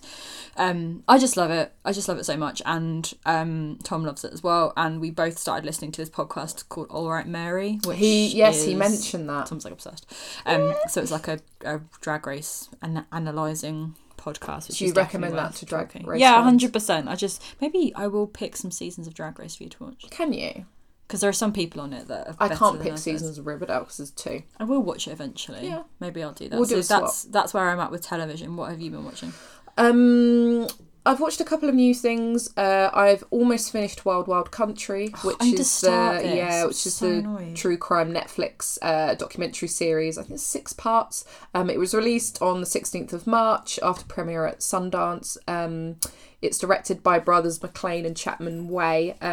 So it's a series that follows the controversial Indian guru, wait for it, Bhagwan Shree Bhagwan Shree Rajneesh. That's Rajneesh, it. Yeah. People call him Osho, so let's just call him Osho. It also follows his one-time personal assistant, Ma Anand Sheila, and their community of followers in Rajneeshpuram. Rajneeshpuram is hard to pronounce. Oregon. Yes, it was based in Oregon. So this community, formed by Osho, settled in Oregon in the 80s. It was obviously met with a lot of tension from neighbours and the surrounding world, and it's totally a story that has pretty much everything you can imagine in it, for a kind of cult. It's a cult, a story of a cult. It's really funny because I remember listening to the episode of My Favourite Murder. Is it an early or mid? It's an episode a very long time ago on MFM. Yeah, where they were talking about it, and at the time I remember being like, "Oh, this is bananas that this completely happened in bananas. Oregon." And, like, I remember reading about it and being like, "Fucking hell!" Like, do you know what? For me, and then when I saw the I must have seen the thing come up on Netflix. Or actually, maybe it was Mark. I follow Mark Duplass on Twitter, and he's one of the executive producers. Mm-hmm. And I saw him talking about it, and I was like, "Wait, is that the same? Oh my god, it's the same thing." Do you know what? It didn't even occur to me what I was watching until they mentioned a point where this community bust in 6,000 homeless people to form a part of the community, basically, so that they could establish themselves as a city and get like the electoral vote and things like that. And when they mentioned that in the documentary, I was like, shit, I remember this from MFM, because I remember thinking that is absolutely insane, because basically when it didn't work, they just turfed all these homeless people out again. It's a story of, I was trying to list things. It's obviously a story of religion, suspicion, attempted murder, fraud, corruption, fear, tension, wiretapping, arson. Basically, you name it, and it's kind of in there. All the faves. There is, of course, that absolutely bananas plot involving 6,000 homeless people. It interviews many of the people closest to Osho from kind of both sides. There's 2 sides to this story. So there's the story of the people who kind of stayed with Osho in the community once it started falling apart. And there is Osho's personal secretary, Sheila, who very much became like the figurehead of the organisation because Osho didn't want to do any kind of media interviews. She was the one doing it all. She led this entire thing, but she also left at a certain point when things were falling apart. So it's a very balanced kind of narrative. It's a real blend of kind of good and evil depending on who you are listening to. And it's very open in terms of, you know, yes, this is, you know, a cult that in many ways became, you know, very corrupt, and there was a lot of weird shit going on, but also, you know, the way they were treated externally by their neighbours and by the government and things like that was extremely, you know, problematic as well. I just think it's worth watching for Sheila because she is easily the best part of this documentary. She's easily the best part of this entire story. She's just, I mean, whether she's good or evil, I can't really work it out. She's a fucking bad man. Like, she's just so savvy. She just doesn't take shit. She's battled her entire way through this entire story and has always just been like, you know, yes, I'm the one that's going to be, you know, the scapegoat. And she's just, there's a bit where they ask her on TV, she's being interviewed, and they say, you know, I think it's when they're trying to establish themselves as a city, and they ask her, like, you know, what would you say to the community around you who don't want you to be here? And she's basically like, tough titties. And it's great. She's the best bit. Amazing. And she's kind of spurned 1,000 memes. She's great. It's a very, very, very detailed documentary. Yeah, that's the one thing I had heard which was also mentioned on MFM, in that Karen loved it and Georgia was like, I just got bored. I worry I'll get bored, but I'm going to give it a go. Paced, as in there's just so much detail. I think that's the thing I often struggle with like true crime documentary series, that like when there's so much information.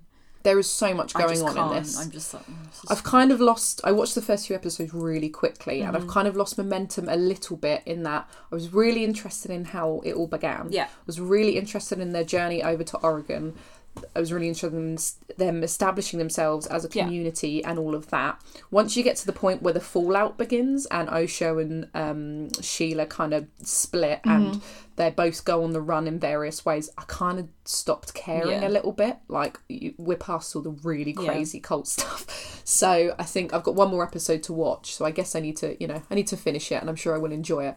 But I wouldn't blame people for being like, oh my God, there's quite a slog. In the same way that, because I've recently read Zodiac, that's had quite a split reception in that some people were like, I love how detailed it is, as in like, you know, this guy can record minute by minute what was going on in that investigation.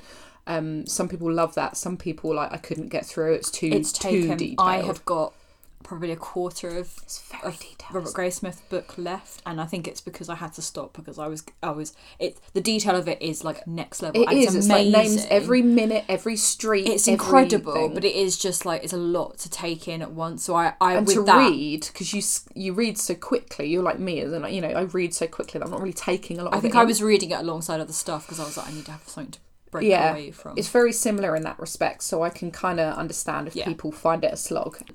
Just quickly on the music front, yes, we both agree that we've listened to a lot of Bleachers recently. I have, and I was a total latecomer to Bleachers. How many times did you mention it on this podcast? And I just went, many cool. times, and now I'm so into it. I did like when we met you yesterday. You were singing one of the that bit from that song. Yeah, the best. So we listened to a lot of Bleachers. Yes. Also, Cardi B's album came out. Yes. Invasion of Privacy. It came out, I want to say the start of April. Yeah. She'd previously released 2 mixtapes, and obviously Bodak Yellow was one of the best songs from last year. That was released in June last year, I think. The album itself has already gone gold in the US, and has been very critically revered. She's been on like this crazy promotional cycle over the last few weeks as well. There's been a lot of Cardi B around. A lot of Cardi B.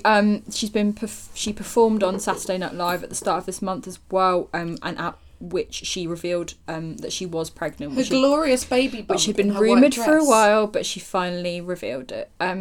This album is so good. I'm obsessed with this album. Oh God, I've just been relentlessly listening to it non-stop. Absolutely, it's so good. I really like that it was so good, because I think that there was potential here for her to end up being someone who had like an amazing hit single, and then everything else, and who everyone who really just really loved her because she's so likable and just she's so likable. We can talk about that in a minute. But she knows how to. I mean, she's someone who essentially kind of came up through reality TV and then really utilised Instagram as like a fame creating tool. But she's just so likable. She's so normal's like a bit reductive. She's just really down to earth, just like no holds barred. And I think it would have been really easy for her to have this amazing single, which was a smash success, and then everything else to be and then to just be an album full of filler with like maybe a couple of good singles. But it's really good. Like, I was really impressed. It's so consistently good, and I think that actually that seems to have been like the general reaction from so many people that I've spoken to about it, which I think is probably Baz loved it. Baz was into it. I really love it, and it reminds me of how excited I was when Pink Friday came out. So completely. It's got that early Nicki Minaj kind of like I was just so hyped when that record came out, and I was like, there were so many good tracks on this, and it's that similar kind of like Nicki had mixtapes and then had some singles, and then we were waiting for Pink Friday kind of blew it out of the water. Similar? Yeah, that's similar. Very similar. I've spent a lot of time this week watching Cardi B interviews because she is so down to earth. She's adorable. Did you see her on Jimmy Fallon? Yes. Where John... I mean, this broke my heart into 1,000 pieces because it was John Mulaney and Cardi B, and I just adore John Mulaney. So I think she was co-hosting the show with Jimmy, and John Mulaney comes on and he gives her a present, and she's like, this is the first present I've had, and it's a little Cardi G, a little child cardigan, and she just takes it and she's like, babies are so small. She's just adorable. She's so nice. She's 25. What the fuck? I remember when I found out that she was 25, I remember texting you and Baz and just being like, she's 25. What have I been doing with my life? Unbelievable. Isn't it mad? She's great. What are your favourite tracks on this? I bet they're well similar to mine. I really like Moneybag. Yes. I really like... I like it. I like it. It's the one that I've like played into over the and ground. over and over. Right, that's my most played, followed by Moneybag. Yeah, that week that the record came out on my last FM, where it has like the these are your top tracks from the week. Like it was just like I like it was like 25 times. I really like Bickenhead as well. Yeah.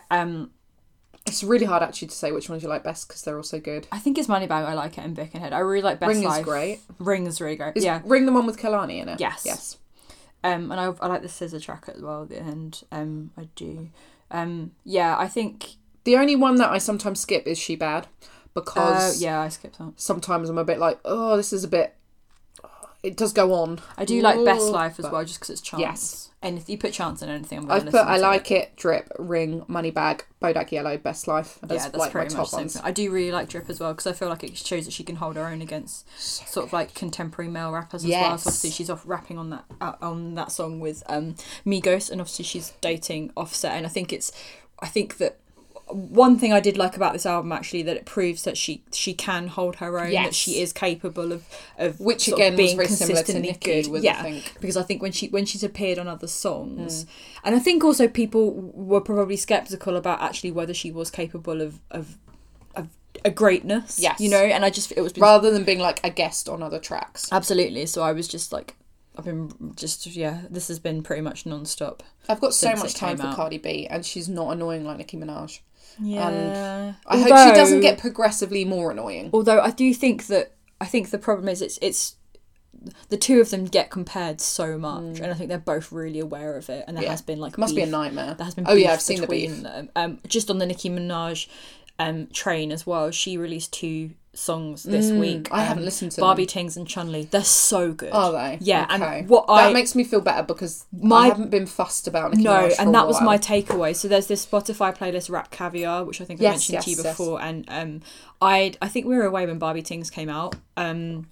So I hadn't listened to it, and it came up on Rap Caviar, and I was like, this is really good. And it's been a while actually since I've heard a Nicki Minaj song and gone like, wow, that isn't really just a bit annoying. Yeah, because I mean, Tom and I were like, we were listening to it last night, and then I was like putting on other Nicki Minaj songs, and I was like, oh, do you remember that period of time where she was just doing like Ibiza dance music anthems, which are like catchy, but I wouldn't listen to. But you wouldn't listen to at home on the regular. Yeah, so those are definitely worth checking out as well. Nothing has ever beaten Massive Attack for a Nicki Minaj song. That is my favourite Nicki Minaj song ever. So I don't know what my favourite Nicki Minaj song is actually. There are just 2 more things I'd like to address before we go on to our main topic of discussion. One is that I saw Hamilton. Oh my god, we need to talk about Hamilton. I saw Hamilton. It was amazing. Tell me. I saw it. What's the date today? 3 weeks ago. Was it 3 weeks ago already? Yeah, shit. A distant Time memory. flies. I went to see Hamilton at the Victoria Theatre in London. I booked the tickets. Vix booked the tickets for us back in January 2017. Yelling at the thing, go, it was me. And I had a countdown app thing on my phone that was like counting down the day, like 400 and something days to go. Insane. It was insane. Was it as good as you'd hoped? Oh my god, and more. Like, my expectations had been super high for it, and I'd been listening to the Broadway cast recording for a while, and then had to stop myself because I was like, I don't want to get too hyped and then go and be like, oh, this isn't.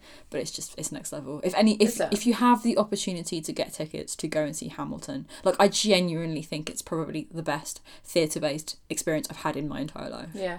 Like, it's just so overwhelmingly good. It's definitely worth. I mean, and also would like to preface this by saying that our tickets were not that expensive, and we had an amazing view. Yeah, because that's brilliant. Like, I know it's been talked about a lot that there's been like crazy pricing structures with it, and I know that every time that Tom and I had been to New York since Hamilton had opened on Broadway, we'd never had the opportunity to get tickets because they're crazy expensive in the States as well, and they just sell out really far in advance, but it's totally worth going. I think ours were probably about £40, which, to be honest, is really reasonable. That's really cheap for the theatre generally. And the view that the theatre itself is lovely. It's been refurbished recently, and the view that we had from where we were sitting was like you could see everything. Wow. And I don't feel that we were at a disadvantage for having paid like slightly less money than everyone else. So it's just just amazing. You should totally see it. God, I if bet you so have many the people are chance. jealous of you right now.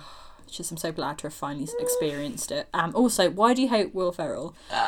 So Do you know what? I actually lost followers over that tweet. You posted a few weeks ago about how you don't like Will Ferrell, and as someone who I said there's a special place in hell reserved for people who find Will Ferrell funny. This is a subtweet about me. I didn't realise I was subtweeting you at the time. I don't know why you hate him. So annoying.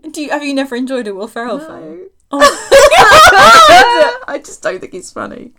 I just don't think he's funny, April. Okay. Not even an Anchorman. No. Have you seen Step Brothers? Yeah. I think Step Brothers is so overrated. I can't believe you hate Will Ferrell. Wes does too. You'd expect it of Wes. Well, yeah. I'm so sorry. I didn't even know, after all these years, that this was a thing that we wouldn't agree on. I thought everyone hated Will Ferrell. No, I mean, I'm not like, like a real stan for him, but I enjoy his work. Really, aren't you? Your reaction, I'd say, means that you are. I think I was just surprised. Oh, I just think It's not Adam Sandler. He's akin to Adam Sandler for me, although actually Adam Sandler is worse. On the back of our last episode, in which we talked for quite a long time about Ben Affleck's back tattoo. I don't even want to think about it again. And I actually received quite a few messages about Ben Affleck's back tattoo on the back. About how great it is, and how we're just being really mean. Yeah, how we're just really snobby about it. Celebrity tattoos is a thing that I think we should just discuss because it's great. And why so many celebrity tattoos are so fucking bad.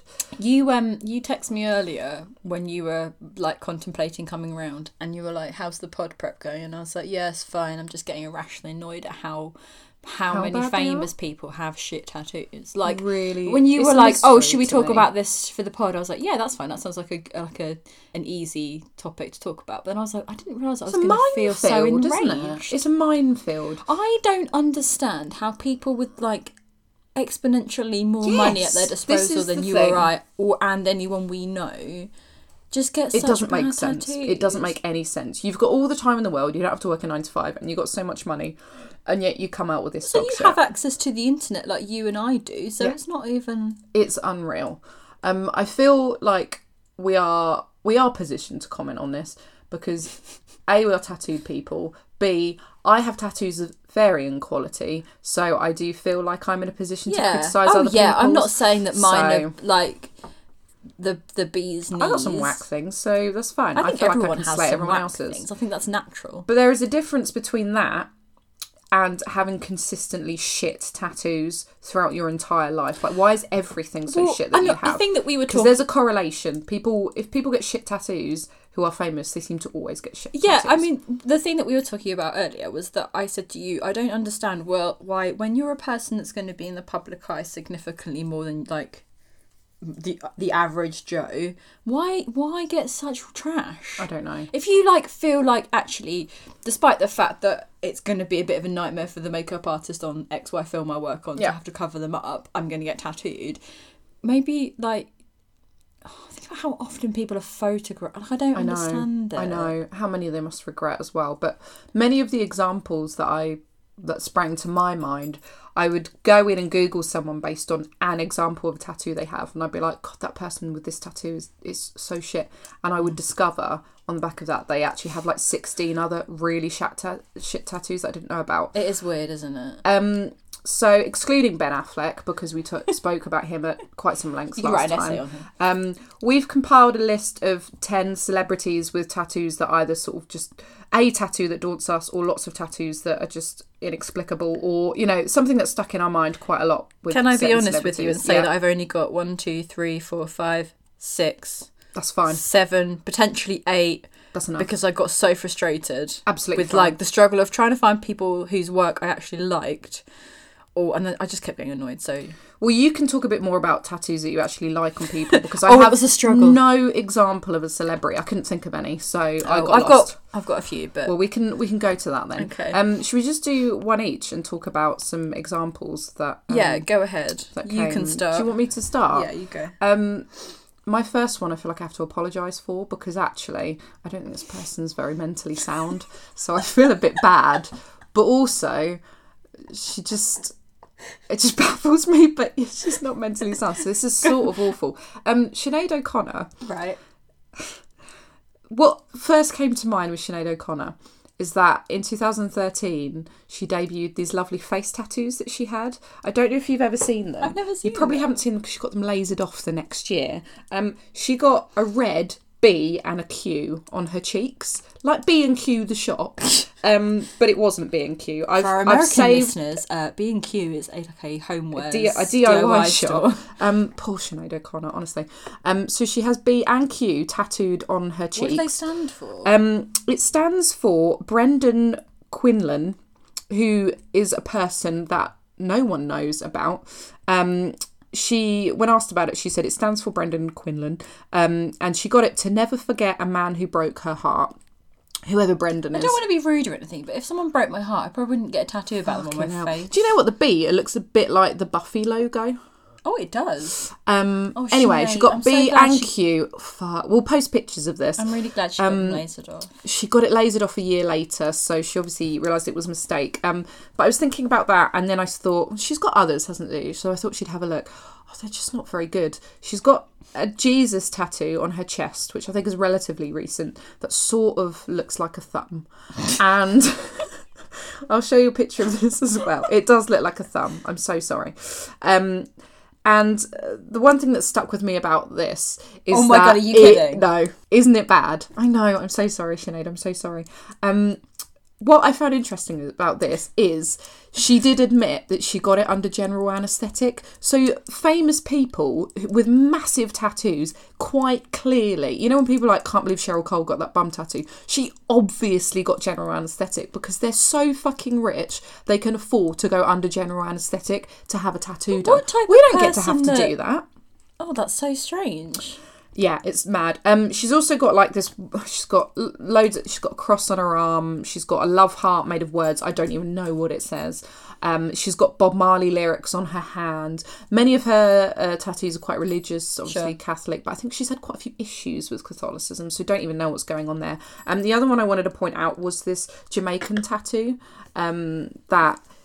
Yeah, I think there's a lion with the Jamaican flag. For some reason, the outline on the bottom of the lion appears to be drawn in Sharpie compared to the like thin line at the top of the line. Why would you line it really heavily in the bottom and then like... It's very bottom heavy. It's like you've decided that actually you were using a needle that was way too big and then I'm just going to switch to a heavier one. Got a fine line at the top. So it says King of Kings, Lord of Lords, Earth's rightful ruler. Oh, that sounds a bit... right wing. It does sound a bit right wing, doesn't it? Poor Sinead O'Connor. She's lost the plot, but that lion looks really unhappy. Really unhappy. It's not happy to be waving a flag at all. I don't like that. Nice and colourful though. I like how the writing is not all in one colour and sort of moves from like... I like that you've gone for the optimistic side of purple and red into sort of yellowy orange. You know when you're a kid and you get those pencils that have got like multiple colours in and you have to try and work out how to... No, the ones like so it's like a single piece of lead, but it's different colours, and you have to try. Yeah, you have to try and work out how to make it look cool, because otherwise, if you do it, you just get like a brown mess. Yeah, that's what it looks like. It's exactly like that. Okay. It also looks a bit like they started drawing the outline in Bic and then just tattooed red over it, but the Bic hasn't gone away yet. Well, this looks a bit like, you know, when you get tattooed sometimes, and then like if they've put the stencil on, but they need to draw extra bits on, they'll like do. They've got a bit of yellow tattoo pen there. Yeah, that's what it looks like. It looks exactly like that. We will post some pictures.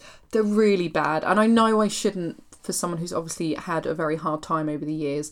But they are pretty shit tattoos. But I'm glad she got rid of the cheek ones. That's horrendous. So you went for like the things that are really bad side of stuff, and I sort of went for like the optimistic. Let's try and find some that's stuff. Nice. They can balance them off. Yeah, I just went in heavy. I mean, I struggled, so this is probably a testament to the fact that I can't find anything good now. Go on.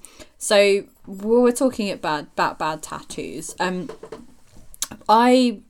I think that the thing is that everything is an acquired taste, is it not? Yes. So I'm sure that when people look at the stuff that I have on my limbs, that they probably don't. Like, God, I'd never get that. Yeah, but then I would be exactly the same for someone else. Like, it's entirely subjective and stuff. But so I as you know, I am deeply obsessed with Ryan Gosling. Yes. And there was an interview a few years ago in W magazine, I think, around the time that Blue Valentine came out, and it was an interview with Michelle Williams and Ryan Gosling. And one of the things, inexplicably, the interviewer asked Ryan was about his tattoos. because he has some. And Ryan said, I like it when they look bad, but no one will do bad tattoos. So I did them myself. That's why it's bad. I'm waiting to get old. I think old guys with tattoos look good. I mean, Ryan Gosling could do anything. Wait, he did his tattoos himself? He did some of them himself. So he's got, on his upper left arm, he's got a scene from the Shel Silverstein book, The Giving Tree. April doesn't need notes for this because she just fucking knows it. I memorised it, man. He's got a scene from The Giving Tree. So it's a tree, an apple and a small boy. Have you read The Giving Tree? No. Amazing book. Okay. Deeply screwed up, but amazing. Something so you want to get tattooed on your arm for life. Probably, yeah. So he's got it on top of his arm. Then on the inside of his arm, he's got... And this one's actually really sick. And sick. Have I got a picture of it? Show me a picture. So it's of a woman. This is a picture from Place Beyond the Pines. So this isn't real. This is real, though. So it's an outline drawing of silent film actress Theda Bara. It's based on a famous picture of her and a skeleton. So there's like this really famous kind of photo shoot that she did. Looks like she's the early doing 1910s. Yeah, it's pretty cool. So there's that one that he's got. He's also got on his left arm as well. There's this like it's the logo of the record label that he set up to release Dead Man's Bones, his band's record. Yeah. So it's Werewolf Heart, and it's like a werewolf hand and like a drippy heart. Oh, but he did it by himself, so it looks like a cactus. It's really shit, but it's like really endearing about it. Is it because he did it himself? Yeah, and if you paid money for someone else to do that, you'd be pretty he's also got pissed. this weird barcode on one of his inside of his wrists that he did himself, but now it's just like this massive black bar.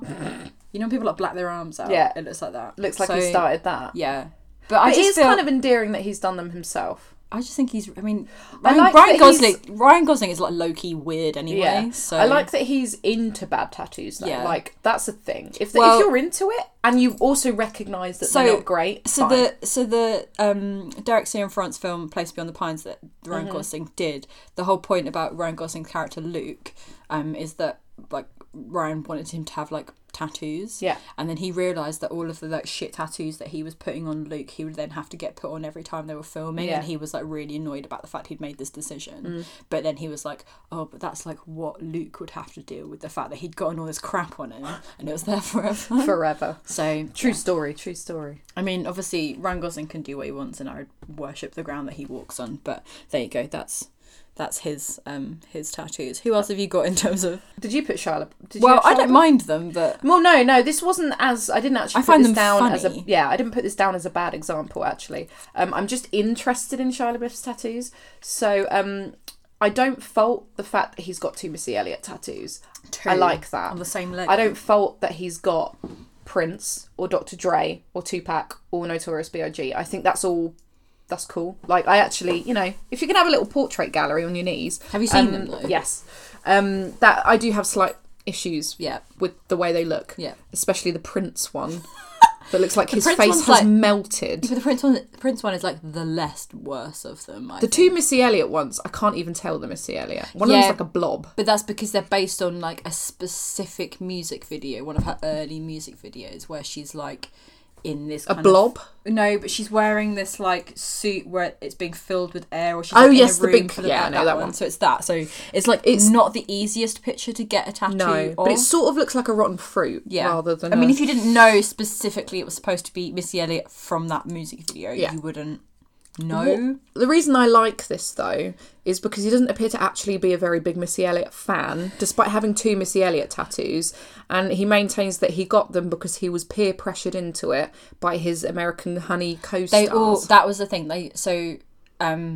During the filming of the Andrea Arnold film American Honey, that's when a lot of those happened. I remember reading about it. He got 12 tattoos, April. I love him. He got tattooed 12 times during that film. He got very carried away. They were probably done by someone in a hotel room, and he was probably off clearly. His they look nutso. I think they ended up in a few tattoo parlours just on the, on the regs. So I kind of just put him in, not because I think his choices of portrait in particular are bad. I do admire, but they do look fairly shitty. I do admire the fact that he doesn't care. I had got him down. I know he doesn't care. I had got him down on my list of things that I didn't find too questionable. Which, considering I've just spent ages saying about how I don't understand how people get shit tattoos, I like the idea of it. I'm slight, but it was the fact mainly that He's not that big a fan of Missy Elliott, but he's got 2 tattoos of her. But isn't that not Shia LaBeouf all over though? Oh, yeah. You care so little about everything. None of this is a surprise. Someone would be like, oh, you should get a tattoo of Missy Elliott, and you'd be like, haha, yeah, let's go and do it. You should do it again.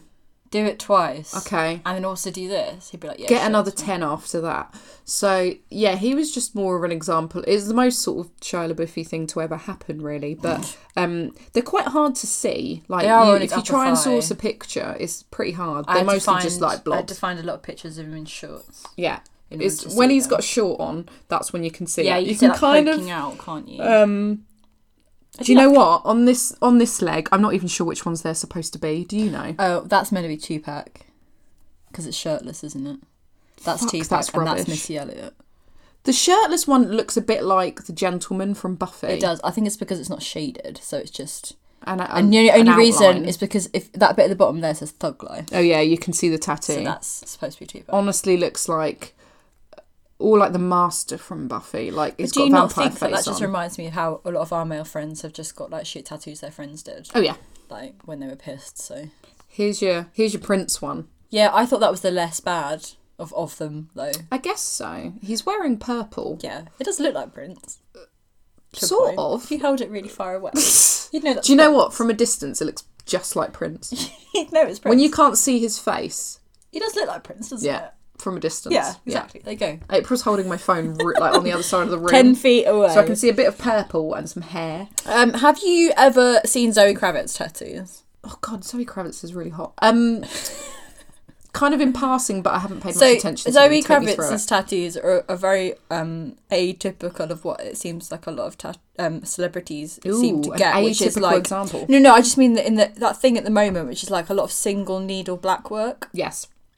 She seems to get tattooed. So there, like when I was doing some research, the tattooers that seem to come up at the moment, are like 3 people: is John Boy, Dr. Wu, and Bang Bang.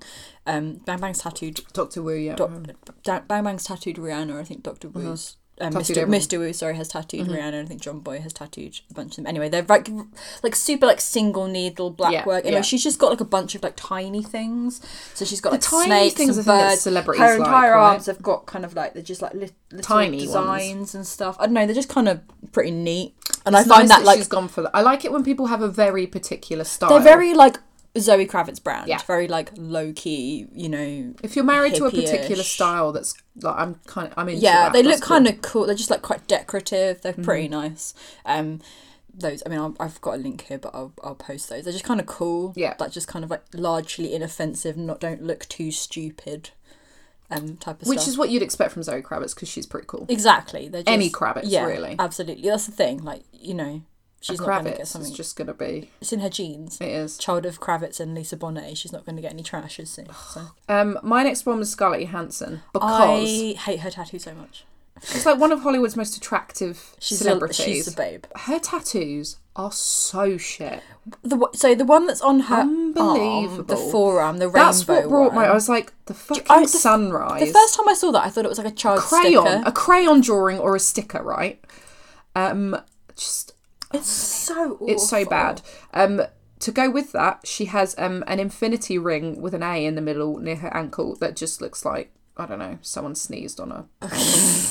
She's got, one of my favourites is the fake bracelet. I love a good fake bracelet tattoo. That's a good or one. a fake bracelet which says I heart NY on it.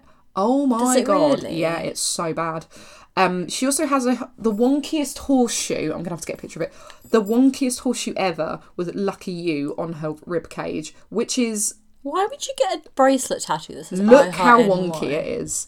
Oh my God. Isn't that unbelievable? That's weird. Inoffensive design, but someone was actually drunk when she got it done. Maybe she was moving a lot because the Lucky seems to be sloping off to the left. It looks like something I would draw on like my binder at school. Yes. She's also got a baby lamb on her back, which is not awful, but you know, baby lamb on your back, fine. I guess she doesn't have to look at it. But the fake bracelet is a particular highlight.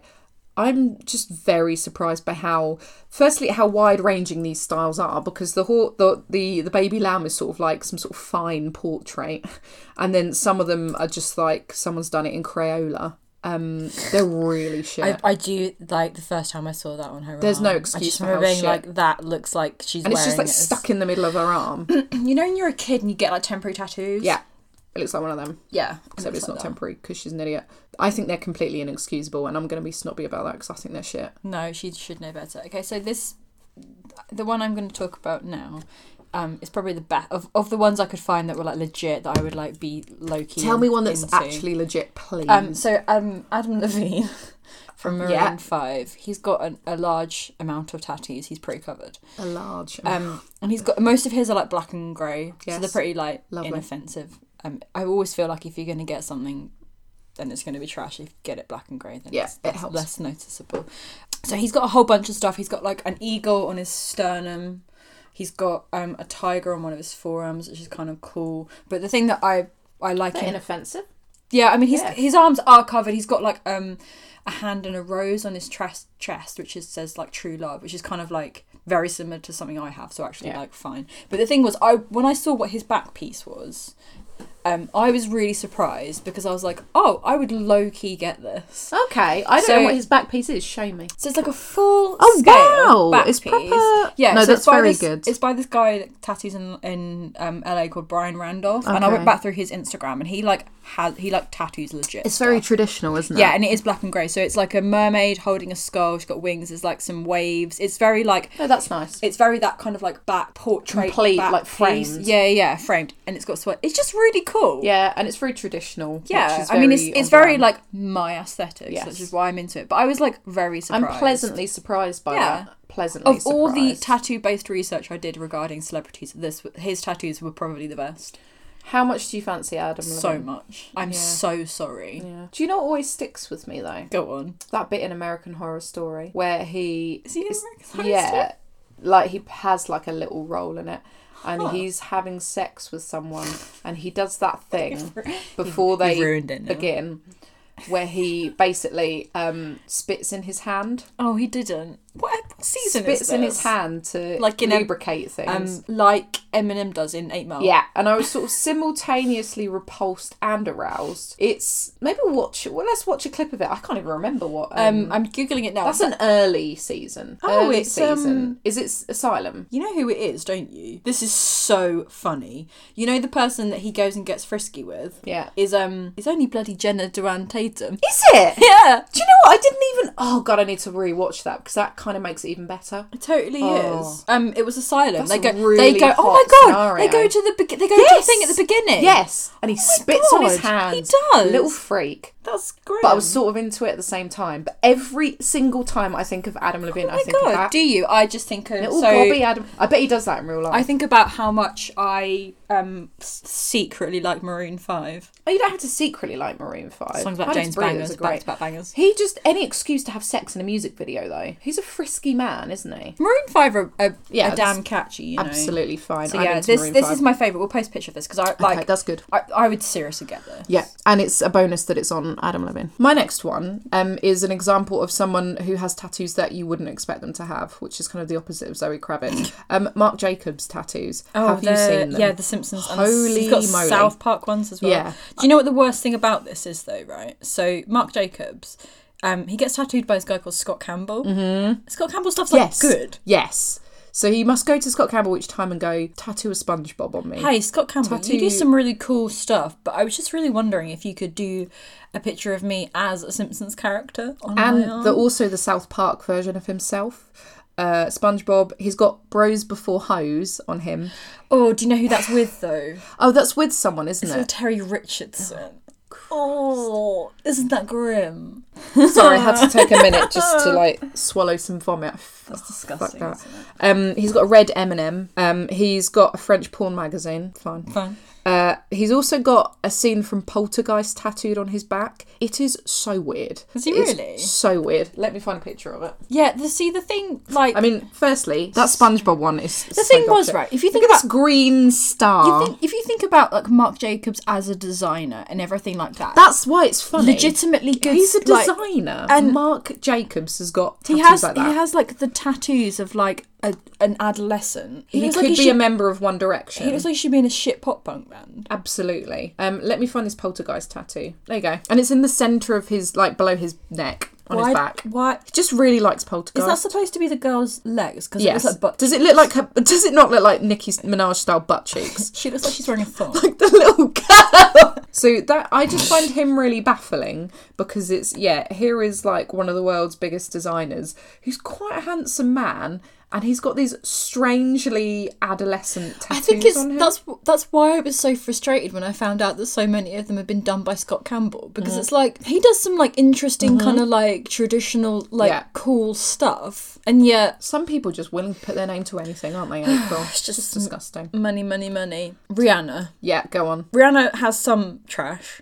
She's like 50-50, isn't she? She's like 50-50 good, 50-50 not. I firmly believe that the reason that so many girls now have like sternum tattoos is because of that one. She's got ISIS. Yes. Lots of underboob tattoos. I mean, it's pretty cool, the ISIS one. Her stuff isn't too bad. No, the guy who tattoos Ed Sheeran, what's his name? Kevin... something shit. I'm going to rant about him in a bit. I don't think I'd ever get tattooed by Kevin Paul. Kevin. No. He tattoos Ed Sheeran and he has tattooed Harry Styles. He likes to boast that he turned down covering up Rihanna's shit hand tattoo because he didn't think it would work. Her stuff on her hands now isn't actually that bad. She used to have like loads of just lines and random bits, and now it's like an actual like Maori kind of stuff. I mean, her stuff isn't too bad. I just feel like mainstream tattoos that like people seem to get are so influenced by celebrities. So if you think about the fact that like when David Beckham first started getting the tattooed, angel tattoo, and then like so many men ended up getting like David Beckham adjacent tattoos, and I feel like Rihanna's sort of been responsible. I think Cheryl Cole is very much like that as well. Like the ones that she had, like people then went and got like versions of, and Rihanna is totally the same, because I know that I've seen like some of the random bits that Rihanna has you've seen on other people. I've seen on other people, and it's like that's too similar for it to like not be a direct like, can you do this for me that Rihanna has had? No, I don't think there's anything bad about that, because I do think that the thing with tattoos is that like nothing really is original. No, it is quite strange when people go out of their way to directly copy like a celebrity's tattoo. Oh, completely. It is such a thing, and I feel like it's not really a thing that we're that. I would never do it. We'd have like similar images, like similar artwork styles or similar imagery. Yeah, but it wouldn't be like, I want to get David Beckham's tattoo. Whereas I just really remember when I got tattooed once, the tattoo was telling me about having like going through a stage like in the 90s of having to do the David Beckham angel tattoo like at least once a week, you know, having to do like a particular celebrity tattoo, like maybe would be like something that fills his day in between appointments he actually wants to do,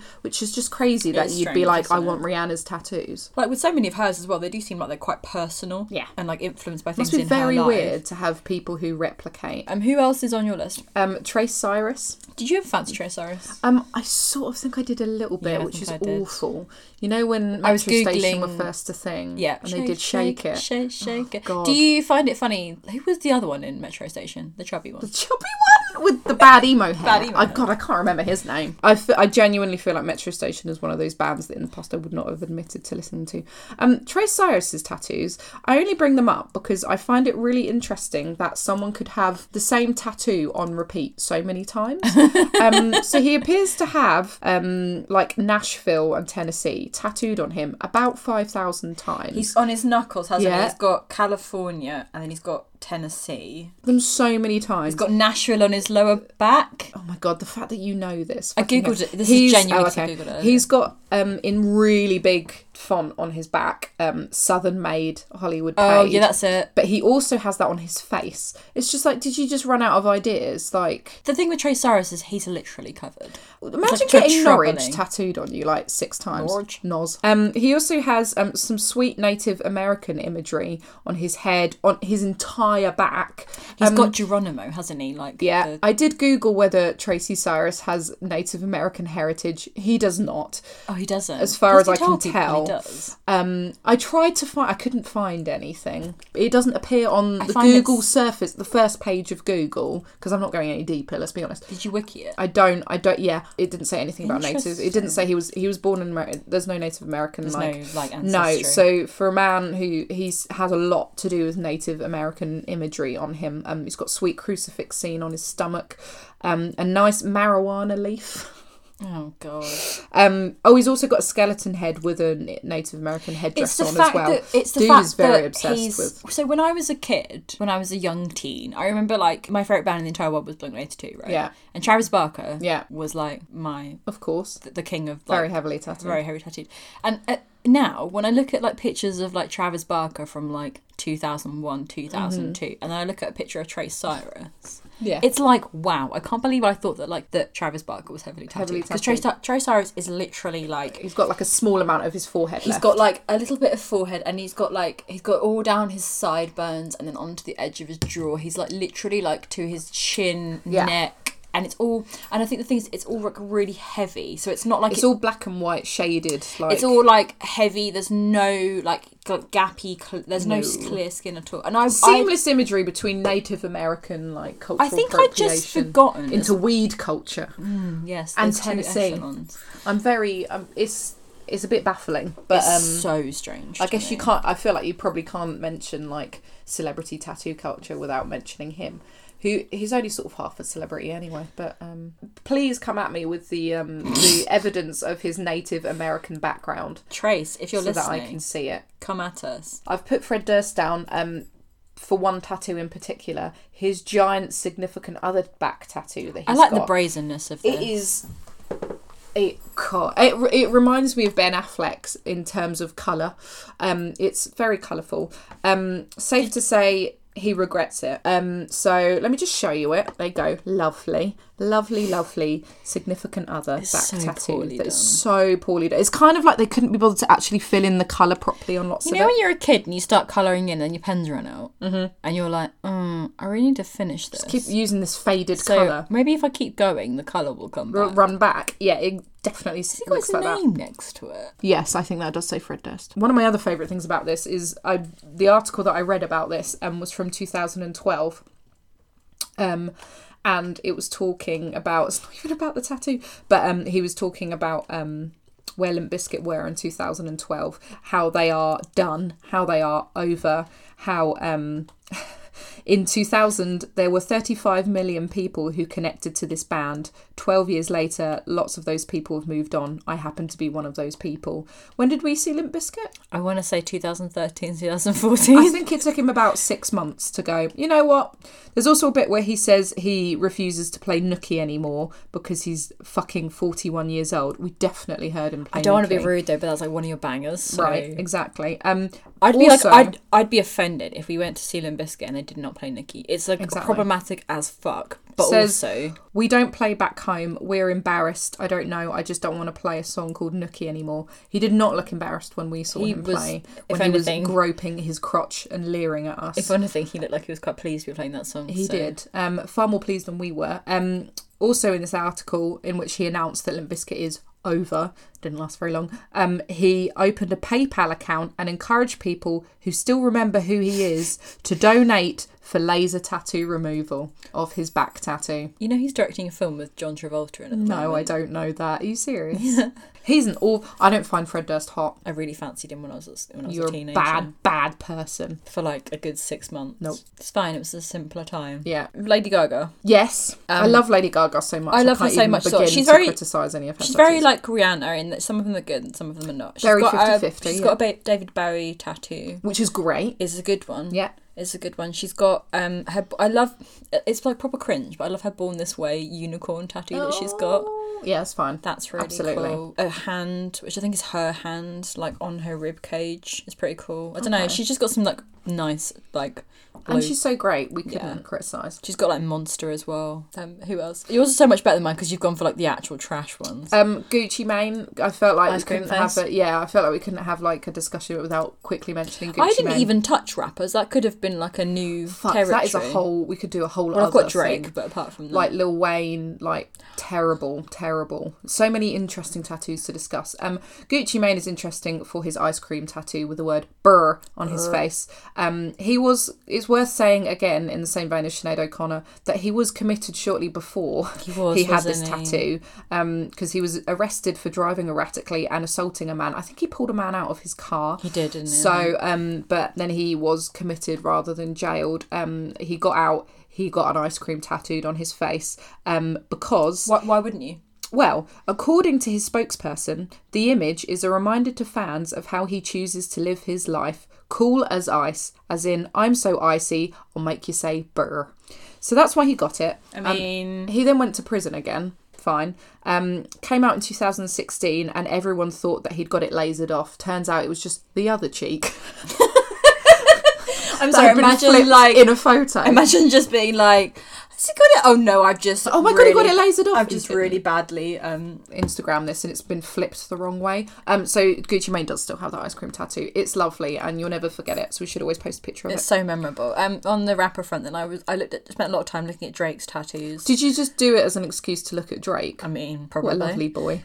Some of his are like just not that good, and then some of them are like pretty. So I don't think I've ever spent a lot of time looking at Drake's tattoos. So he's got like he's quite heavily tattooed. Yeah, so he's been tattooed by Wu quite a lot, and now this guy called Anal Bersakov who tattoos in Toronto. The thing I discovered today is that Drake has not one but two Sade tattoos. Oh. He like literally has a Sade group piece. I didn't know that. There's like one picture of her where she's got her hair up in, it looks like it's a towel but it might be some other material, and then there's another one of her which is like classic Sade and it looks banging. It's pretty cool. But he also has, and I didn't realise this is amazing, he also has a portrait of Lil Wayne, Denzel Washington in a Spike Lee film. Oh my god. Specific. He also has a portrait of Aaliyah because he loves Aaliyah. He's also got tattoos of his parents, his uncle and his grandma. He's so lovely. And he's also got like so many like Toronto specific tattoos. Right. And the thing he hasn't just had the word Toronto tattooed. No, he's got like the CN Tower. The CN Tower that's in Toronto. Yeah. He has that on his arm. He had 6. Right. And the praying hands emoji, but he got the praying hands emoji covered up by like an actual like old like gothic style praying hands, which I thought was pretty funny. He also of course has that matching shark tattoo. Yes, the matching Rihanna, shark, which caused a lot of speculation. Oh, lovely matching shark. I just like that he's got so many portraits of like random people. I'm into that. I'm quite into a portrait, but that's a risky. Portraits are risky it's business. Risky territory because you have to make sure it actually looks like the person. I've only got one. Yeah. But yours is a very good one, so it's fine. I think it's fine. I was looking for an opportunity to lay into how shit Ed Sheeran is, so this is my time to shine. One of the other things about researching Ed Sheeran's tattoos is I really love websites that are like a guide to so-and-so's tattoos. I had so many of those. And then they attach some really lovely meanings to tattoos that are so not... that are like actual trash. Yeah. It's like, this thing represents like wisdom and good fortune. No, it doesn't. I often think about what someone would do to mine if they did that. Like, this means this, and I'd be like, no, it's literally like the mouse she has is like representative of, I don't know, reincarnation, stuff like that, and you're like, that's the bollocks. Rabbit she has is about, no, it's just a rabbit. It's just bollocks. Ed Sheeran's tattoos are like a horrible vomit rainbow. I think that they're awful. I think that Georgia used to do was send me pictures of Ed Sheeran's tattoos because she knew how much they upset me because they're so disgusting. Yeah, they are. They're very that chest piece. Firstly, most of them are bad. They are awful. Secondly, he's doing that thing where he gets tattoos with like, oh, they all have meanings, they represent things. But I also wonder, like, why the fuck would you get that? Because it doesn't. Examples include the lion on his chest. Right, it's so awful. Oh my god. It's also one of the more sane examples of something he got. He got that to mark his 2015 sellout Wembley tour. Fine. Britain. 4 lines. Okay, fine. He's got a weird shaped goat. 3 lines. 3 Oh, you know that because the 3 lines plus Ed Sheeran's tattoo. Yeah, 3 lines plus Ed Sheeran's tattoo. I don't even know if I want to cut that. We can leave that in. He's got a weird shaped goat. Fine. He's got a lads on tour. Gross. He's got a teddy bear. Oh, because his childhood nickname was Teddy. Oh. He's got a lizard. Fine. Sure. He's got glasses to mark his first pair. So shit. He's got a Fresh Prince of Bel-Air tattoo, like the big green letters, because he likes Fresh Prince. No. He's got snowflakes for his tour with Snow Patrol. He's got tomato ketchup because he likes tomato ketchup. Oh, the ketchup one's one. He's got a Lego man after visiting Legoland. Imagine if we got a tattoo every time we went somewhere, like a Morrison's tattoo because I went shopping in Morrison's. Imagine if we got a shit tattoo every time. Oh, Lord. He's got some classic jigsaw pieces and there's an empty one for his future wife. Isn't he married now? I hope you filled that in. The thing I think about Ed Sheeran is that imagine yourself in an unfortunate scenario with him in the bedroom. You'd have to look at them. They're so disgusting. And the reasoning behind them, like, oh, my first pair of glasses, it's just so shit. It's just like, why? Like, I don't know, he probably got a gecko because he likes geckos. You got a Lego man because you went to Legoland. I understand sometimes, you know, when like you go on holiday and you get like a holiday tattoo, and I completely get that because it's like, you know, I know people that have been to like New York and have gotten like a New York based tattoo and stuff, so that makes perfect sense to me. But I just feel like, like you say, if that's like the equivalent of going to Butlins or Alton Towers. If I got a tattoo like any time I went anywhere, I got a tattoo of Nemesis because I went to Thorpe Park. Like, fuck. They'd probably get you free entry. They probably would, actually. But I just think he's shit, so that was my excuse to lay into him. Proper grotty. Have you got any other examples? I want to talk about Cheryl Cole's terrifying bum tattoo. Yes. It's terrifying. It is terrifying. That's cover-up as well. That is cover-up. So Cheryl Cole used to have what did she have? What is affectionately known as a tramp stamp.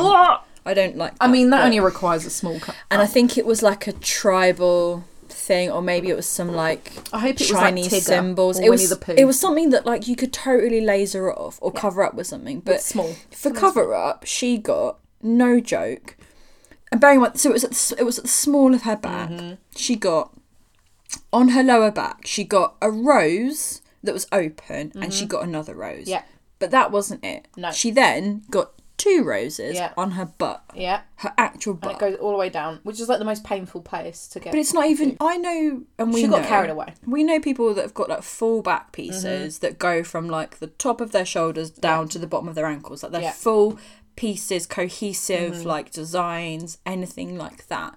And that makes perfect sense that you would have to get your butt tattooed naturally as part of that, and it works and everything. But for her, she got quite carried away, didn't she? It literally, it goes up to like, I don't know, just above the small of her back. Just above the small of her back, I guess halfway down her back. Just and then it goes down around, just goes beneath her butt cheek. So she, like... That is an example of someone who had general anaesthetic and was probably on morphine for about 3 weeks after that. There's no way she survived that without... There's no way that you would be able to do it without, like, excessive pain relief. Also, why? Yeah. I mean, and things, it's not like it's not badly done. It's not badly done. The guy that did it, like, it's not what we'd get, but it's not badly done. No. Like, the guy that did it was one of the guys that was on Miami Ink for a while. Oh, was it? Nikki Hitaru, maybe. It's Nikki something. Anyway, like his stuff generally is like pretty good, and like it's a well executed tattoo. But I remember the first time I saw it, and I was like, if that's what she got for cover up, that's insane. Because like the tattoo on her lower back was just like black, tiny. So she could have. Her other stuff's quite. She probably could have had it lasered or had it covered up with something like maybe a bit more elaborate, or maybe bolder, but. Imagine going in for a small cover. I mean, fair play for her. Where that was like the decision that she made. Go on. I cheated and put all of One Direction. Well, my last one is Harry, but I think Harry's got some good stuff. So do the Trash Members. And okay. Niall gets exempt from this because Niall's a sensible boy. Niall's a good boy who hasn't had anything. Liam Payne. I mean, it's not worth mentioning really, apart from the fact that he's got those horrible 4 black chevrons, which are hilarious. He got them and he hates them. Yeah, he does hate them, and he made his parents cry and stuff like that. Do you remember when he had fake hand tattoos? Do you remember? Were they fake? I think he did go. Didn't he go through a phase of having some fake hand tattoos? But aren't they real though? Tattooed. Maybe he did. Was the lion a fake one, or was that real? I think it's real. Oh, I might have to go back and check that. He's got lots of lovely slogans. I love slogan tattoos because they're just out of context. These ones are really weird. So he's got Somewhere is a place nobody knows. We are the quiet ones. Sure. I figured it out. Only time will tell. Sure. And everything I wanted, but nothing I'll ever need. And he also just got giant initials for himself on his hands. He's also the sort of person, and I think he does have his own birthday on him. Like, is this like for when you have dementia and you forget? Like, you know, when you buy socks like that have left and right on. P, yeah. It's basically like that. Wow, okay. Like, because you don't know directions. That's a move. Stuff Go like on, that. go on to your next one. Zayn's got some alright stuff. Zayn's also got some dog shit stuff. I would stand by his glowing lightsaber tattoo. I would get that I didn't know myself. he had that until today, actually. I looked and that came up when I was looking for stuff. I just like the haphazard way in which he's got like a mesh of different things. So he's got like a big checkered flag But that's they're all like really like that, garish. But then like this sort of lotus flower like melts into it in a completely different style. He's got some nice big guns because he's a bad man. He's got some nice geometric tattoos, like some shapes, some squares and triangles. Fine. He's got It's a Pirate's Life for me. Do you think he was also a big fan of Set Your Goals? He's got some like graffiti bubble writing that says chillin' with a loves palm graffiti, tree. though, so. Fucking hell. He's got a bunch of numbers 165616, which all I think add up to his X Factor audition numbers. Fun. That's quite sweet. He's got an ugly Zap tattoo in like a spiky there, and a nice playing card with a crown and his You initials. haven't mentioned the Gigi Hadid one. Oh, also the Gigi No, not Hadid, Gigi Hadid, the Perry. Yeah, the Perry one. I'm really sorry, Perry. So yeah, Sorry I said that. Perry's my preferred. I just like the completely random way in which he's adopted styles. I and choices. think the thing is, which is very consistent across all of One Direction. I think the thing is with One Direction and all of their collective tattoos, and I think I'm going to blame Ed Sheeran for this. They've all got like random stuff that like probably seem like a super funny idea at the time. It is like your exercise book. Go on to Louis. I mean, Louis is the quintessential like you get. Like, it's not the fact that the tattoos are bad, because most of them are minute little things. It's the fact that they all exist in a weird jumble together on his arm. So on his forearm, he's got, amongst many other little things, he's got like a compass, paper plane, a skateboarding stick man, a camera, a horseshoe, a bomb, a teacup, oops, like a Pac-Man. He's got tic-tac-toe. Like, it's just all such random garbled shit in one, like... It is like the back of your exercise book at school. You just like doodle stuff. Isn't it? He's got Bus 1 because he and Zayn have both got Bus 1 as a tribute to their tour bus. I guess. He's got The Rogue, which apparently was the first band he was ever in. He's also got It Is What It Is on his chest, which basically like just it is what it is. Really.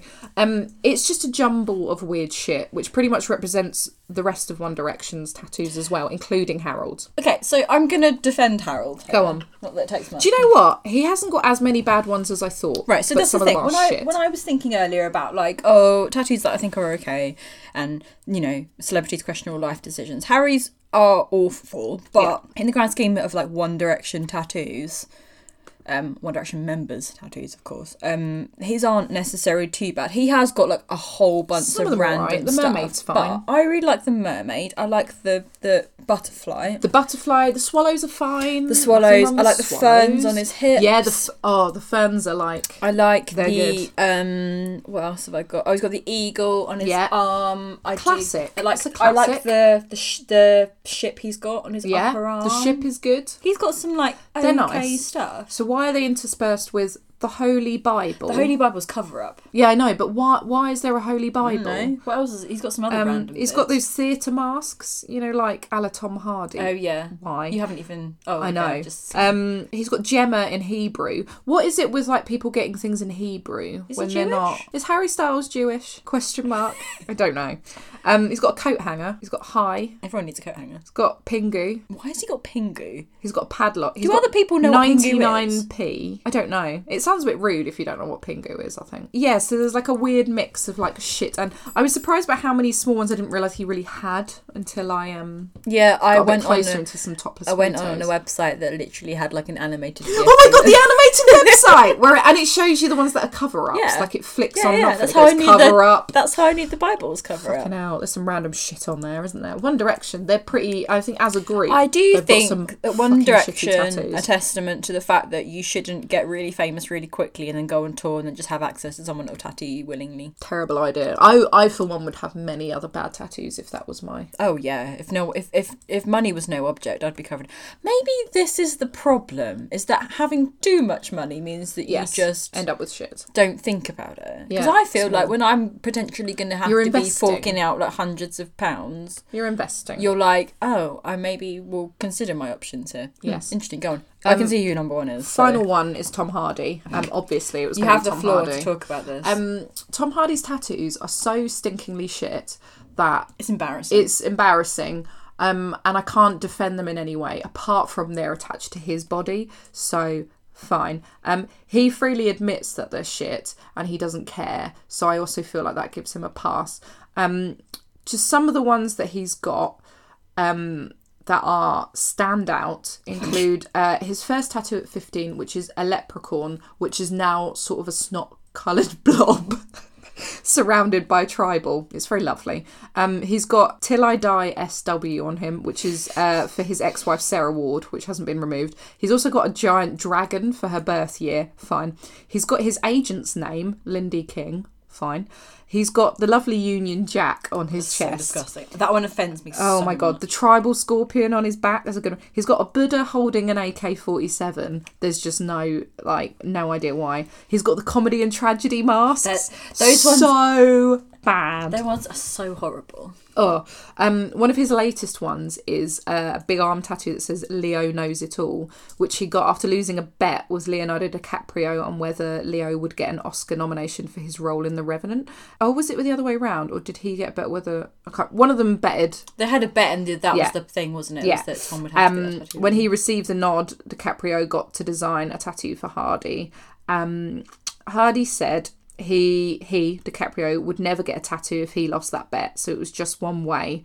I'm covered in shit tattoos anyway, so it doesn't make any difference to me if I got a big old bold Leo right across my thigh or across my face. It's just that, isn't it? You bet a tattoo, you lose. That's just what happens. That's just Tom Hardy's like... And I bet you'd get a really shit tattoo. No. You sure? Yeah. No, you don't I'm want not to do that? getting... No? I mean, I could get Steph, it's just April knows it all It's just what happens, on Steph. me. It's Tom just Hardy says it just like happens. I'm covered in shit tattoos anyway, so it doesn't make any difference. He's very laid back about it. We'll post a photo because I think the thing that I think about it, I do like the implication of being famous and especially being an actor where you're going to have to get these all covered up for like roles and stuff. What a fucking nightmare. they're so shit. Be like, It's oh, hilarious. well, we're going to be shooting at like 5 a.m. tomorrow, but like you're going to have to come in at 3 a.m. because we've got to spend 2 hours covering up all your covering you in absolute concealer. garbage with the Kat Von D concealer. I think his do rank as the worst. That's so And one of the bad things I stuff. particularly enjoy is how angry it makes some people sometimes when I say how attractive he is. People I know actually get angry because his tattoos are so bad, as if I'm paying attention to them whatsoever. Yeah, I feel like I'm not. you'd probably make an allowance. It's testament for it. to how strong my feelings are for him that I would allow all of them. Yeah, you'd probably make an allowance for it. I would. There are Even the some- ones of his ex-wives. Because Yeah, but- Charlotte will be his ex-wife by that point. Lord, That's my well, roundup. That's our roundup of trash. If you've got any other shit tattoos or tattoos I you just wanna have cover. such a morbid curiosity. I'm really glad that we talked about this because it gave me the excuse to just be like, why? Do a deep dive. And I'm sure people feel the same about me. Hey, if you know me and you think some of my tattoos are trash, get in touch. Yeah. Get in touch. Let us know what you feel. Let us know which of mine you think are horrible. yeah. It's just weird though. It's so interesting. Yeah. Especially when there's like such a high density of rubbish ones. I forgive her like I was under the age of 25 and got tattoos. Yeah, that's fine. Level of Everyone has tattoos. that. But the ones where you're actually still getting them when you're like 40. Yeah, that's a lot. Yeah. I think we should post a nice gallery of these. We will. We'll do like a proper roundup of the the delightful photos that we both have located. Yes. So obsession of the week / what is your current phone background? What's your obsession of the week? My obsession of the week isn't very interesting, but it is my obsession of the week. So yesterday was the anniversary of Prince's death. It's been 2 years. And a couple of days before, they released a version of Prince's version of Nothing Compares to You, which was originally written by Prince. And until now, we've only had live versions of it, and I've always wanted like a recorded studio version of it. So that was quite wonderful. And there's also a really great video, like a compilation video that accompanies it, which just shows Prince like dancing around in like massively high-heeled shoes for ages, just looking like an angel. So that's sort of been my obsession of the week because I've been waiting for so long for it. So that's been marvellous. My phone background... You've got to show me. Is it just that I think it is? Is Anthony. Oh my god, you changed it! Is Queer Eye Anthony. A revelation. I know. Well, I've had Timothy as my phone background for quite a long time. In fact, from the previous episode, I had Timothy. So it needed changing up a bit. It'll probably go back to Timothy because I've been watching lots of videos of Timothy this week speaking in French, which has been lovely. I put Anthony as my background because Anthony's been coming up a lot on Instagram. I mean, we basically consistently share with each other videos of Anthony just working out. This is Anthony from Queer Eye, by the way.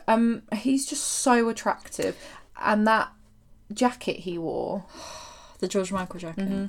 Isn't it delightful? Jacket. He looks really good in a leather jacket with a white t-shirt, which is what he's wearing in this phone background. He is delightful. Have you listened to the episode of Jonathan Van Ness's I haven't. Podcast? So I've listened to I've listened to that podcast, but I haven't listened to the Anthony episode yet. It's an absolute fucking joy. I listened to it when I was on the train when we were away. I think it was during the leg from Cologne to Berlin on the way there, which was a deeply stressful journey, just because our train had been delayed, blah blah. Anyway, it was a very calming, like... Was it? Because I just could listen to him read the phone book. He's delightful. Anthony's voice is gorge. He is gorge. What's your obsession of the week? My obsession of the week and my phone background is Jack Antonoff. Oh, lovely. Hello, Jack. I just love Jack Antonoff so much. We've talked many times about Jack Antonoff. Yes. But the weather's been really nice here this week. It's Bleachers weather. It's Bleachers weather, as I like to call it. And then I just spent a lot of time watching Bleachers videos on YouTube.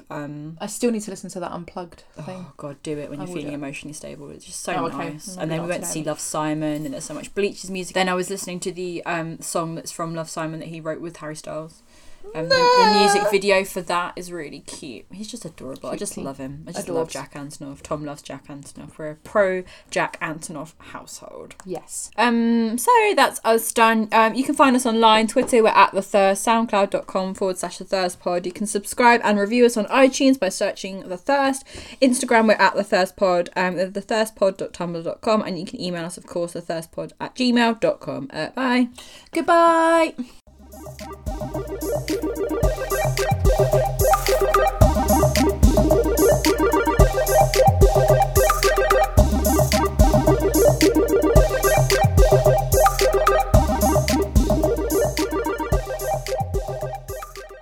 Does it freak people out when you get visibly excited talking about serial killers? Do you want to learn how to draw eyeliner wings sharp enough to kill a man? Fame and Misfortune is a celebrity true crime podcast hosted by Aaron and Stephanie, two quirky makeup artists who bonded over their love of makeup and Manson. Each episode is a pleasant blend of famous murder and the occasional beauty tip. It's the podcast full of crime, glam, and social anxiety you didn't know you needed. Tune in for new episodes every Monday and Thursday on iTunes, Stitcher, Google Play, or wherever you listen.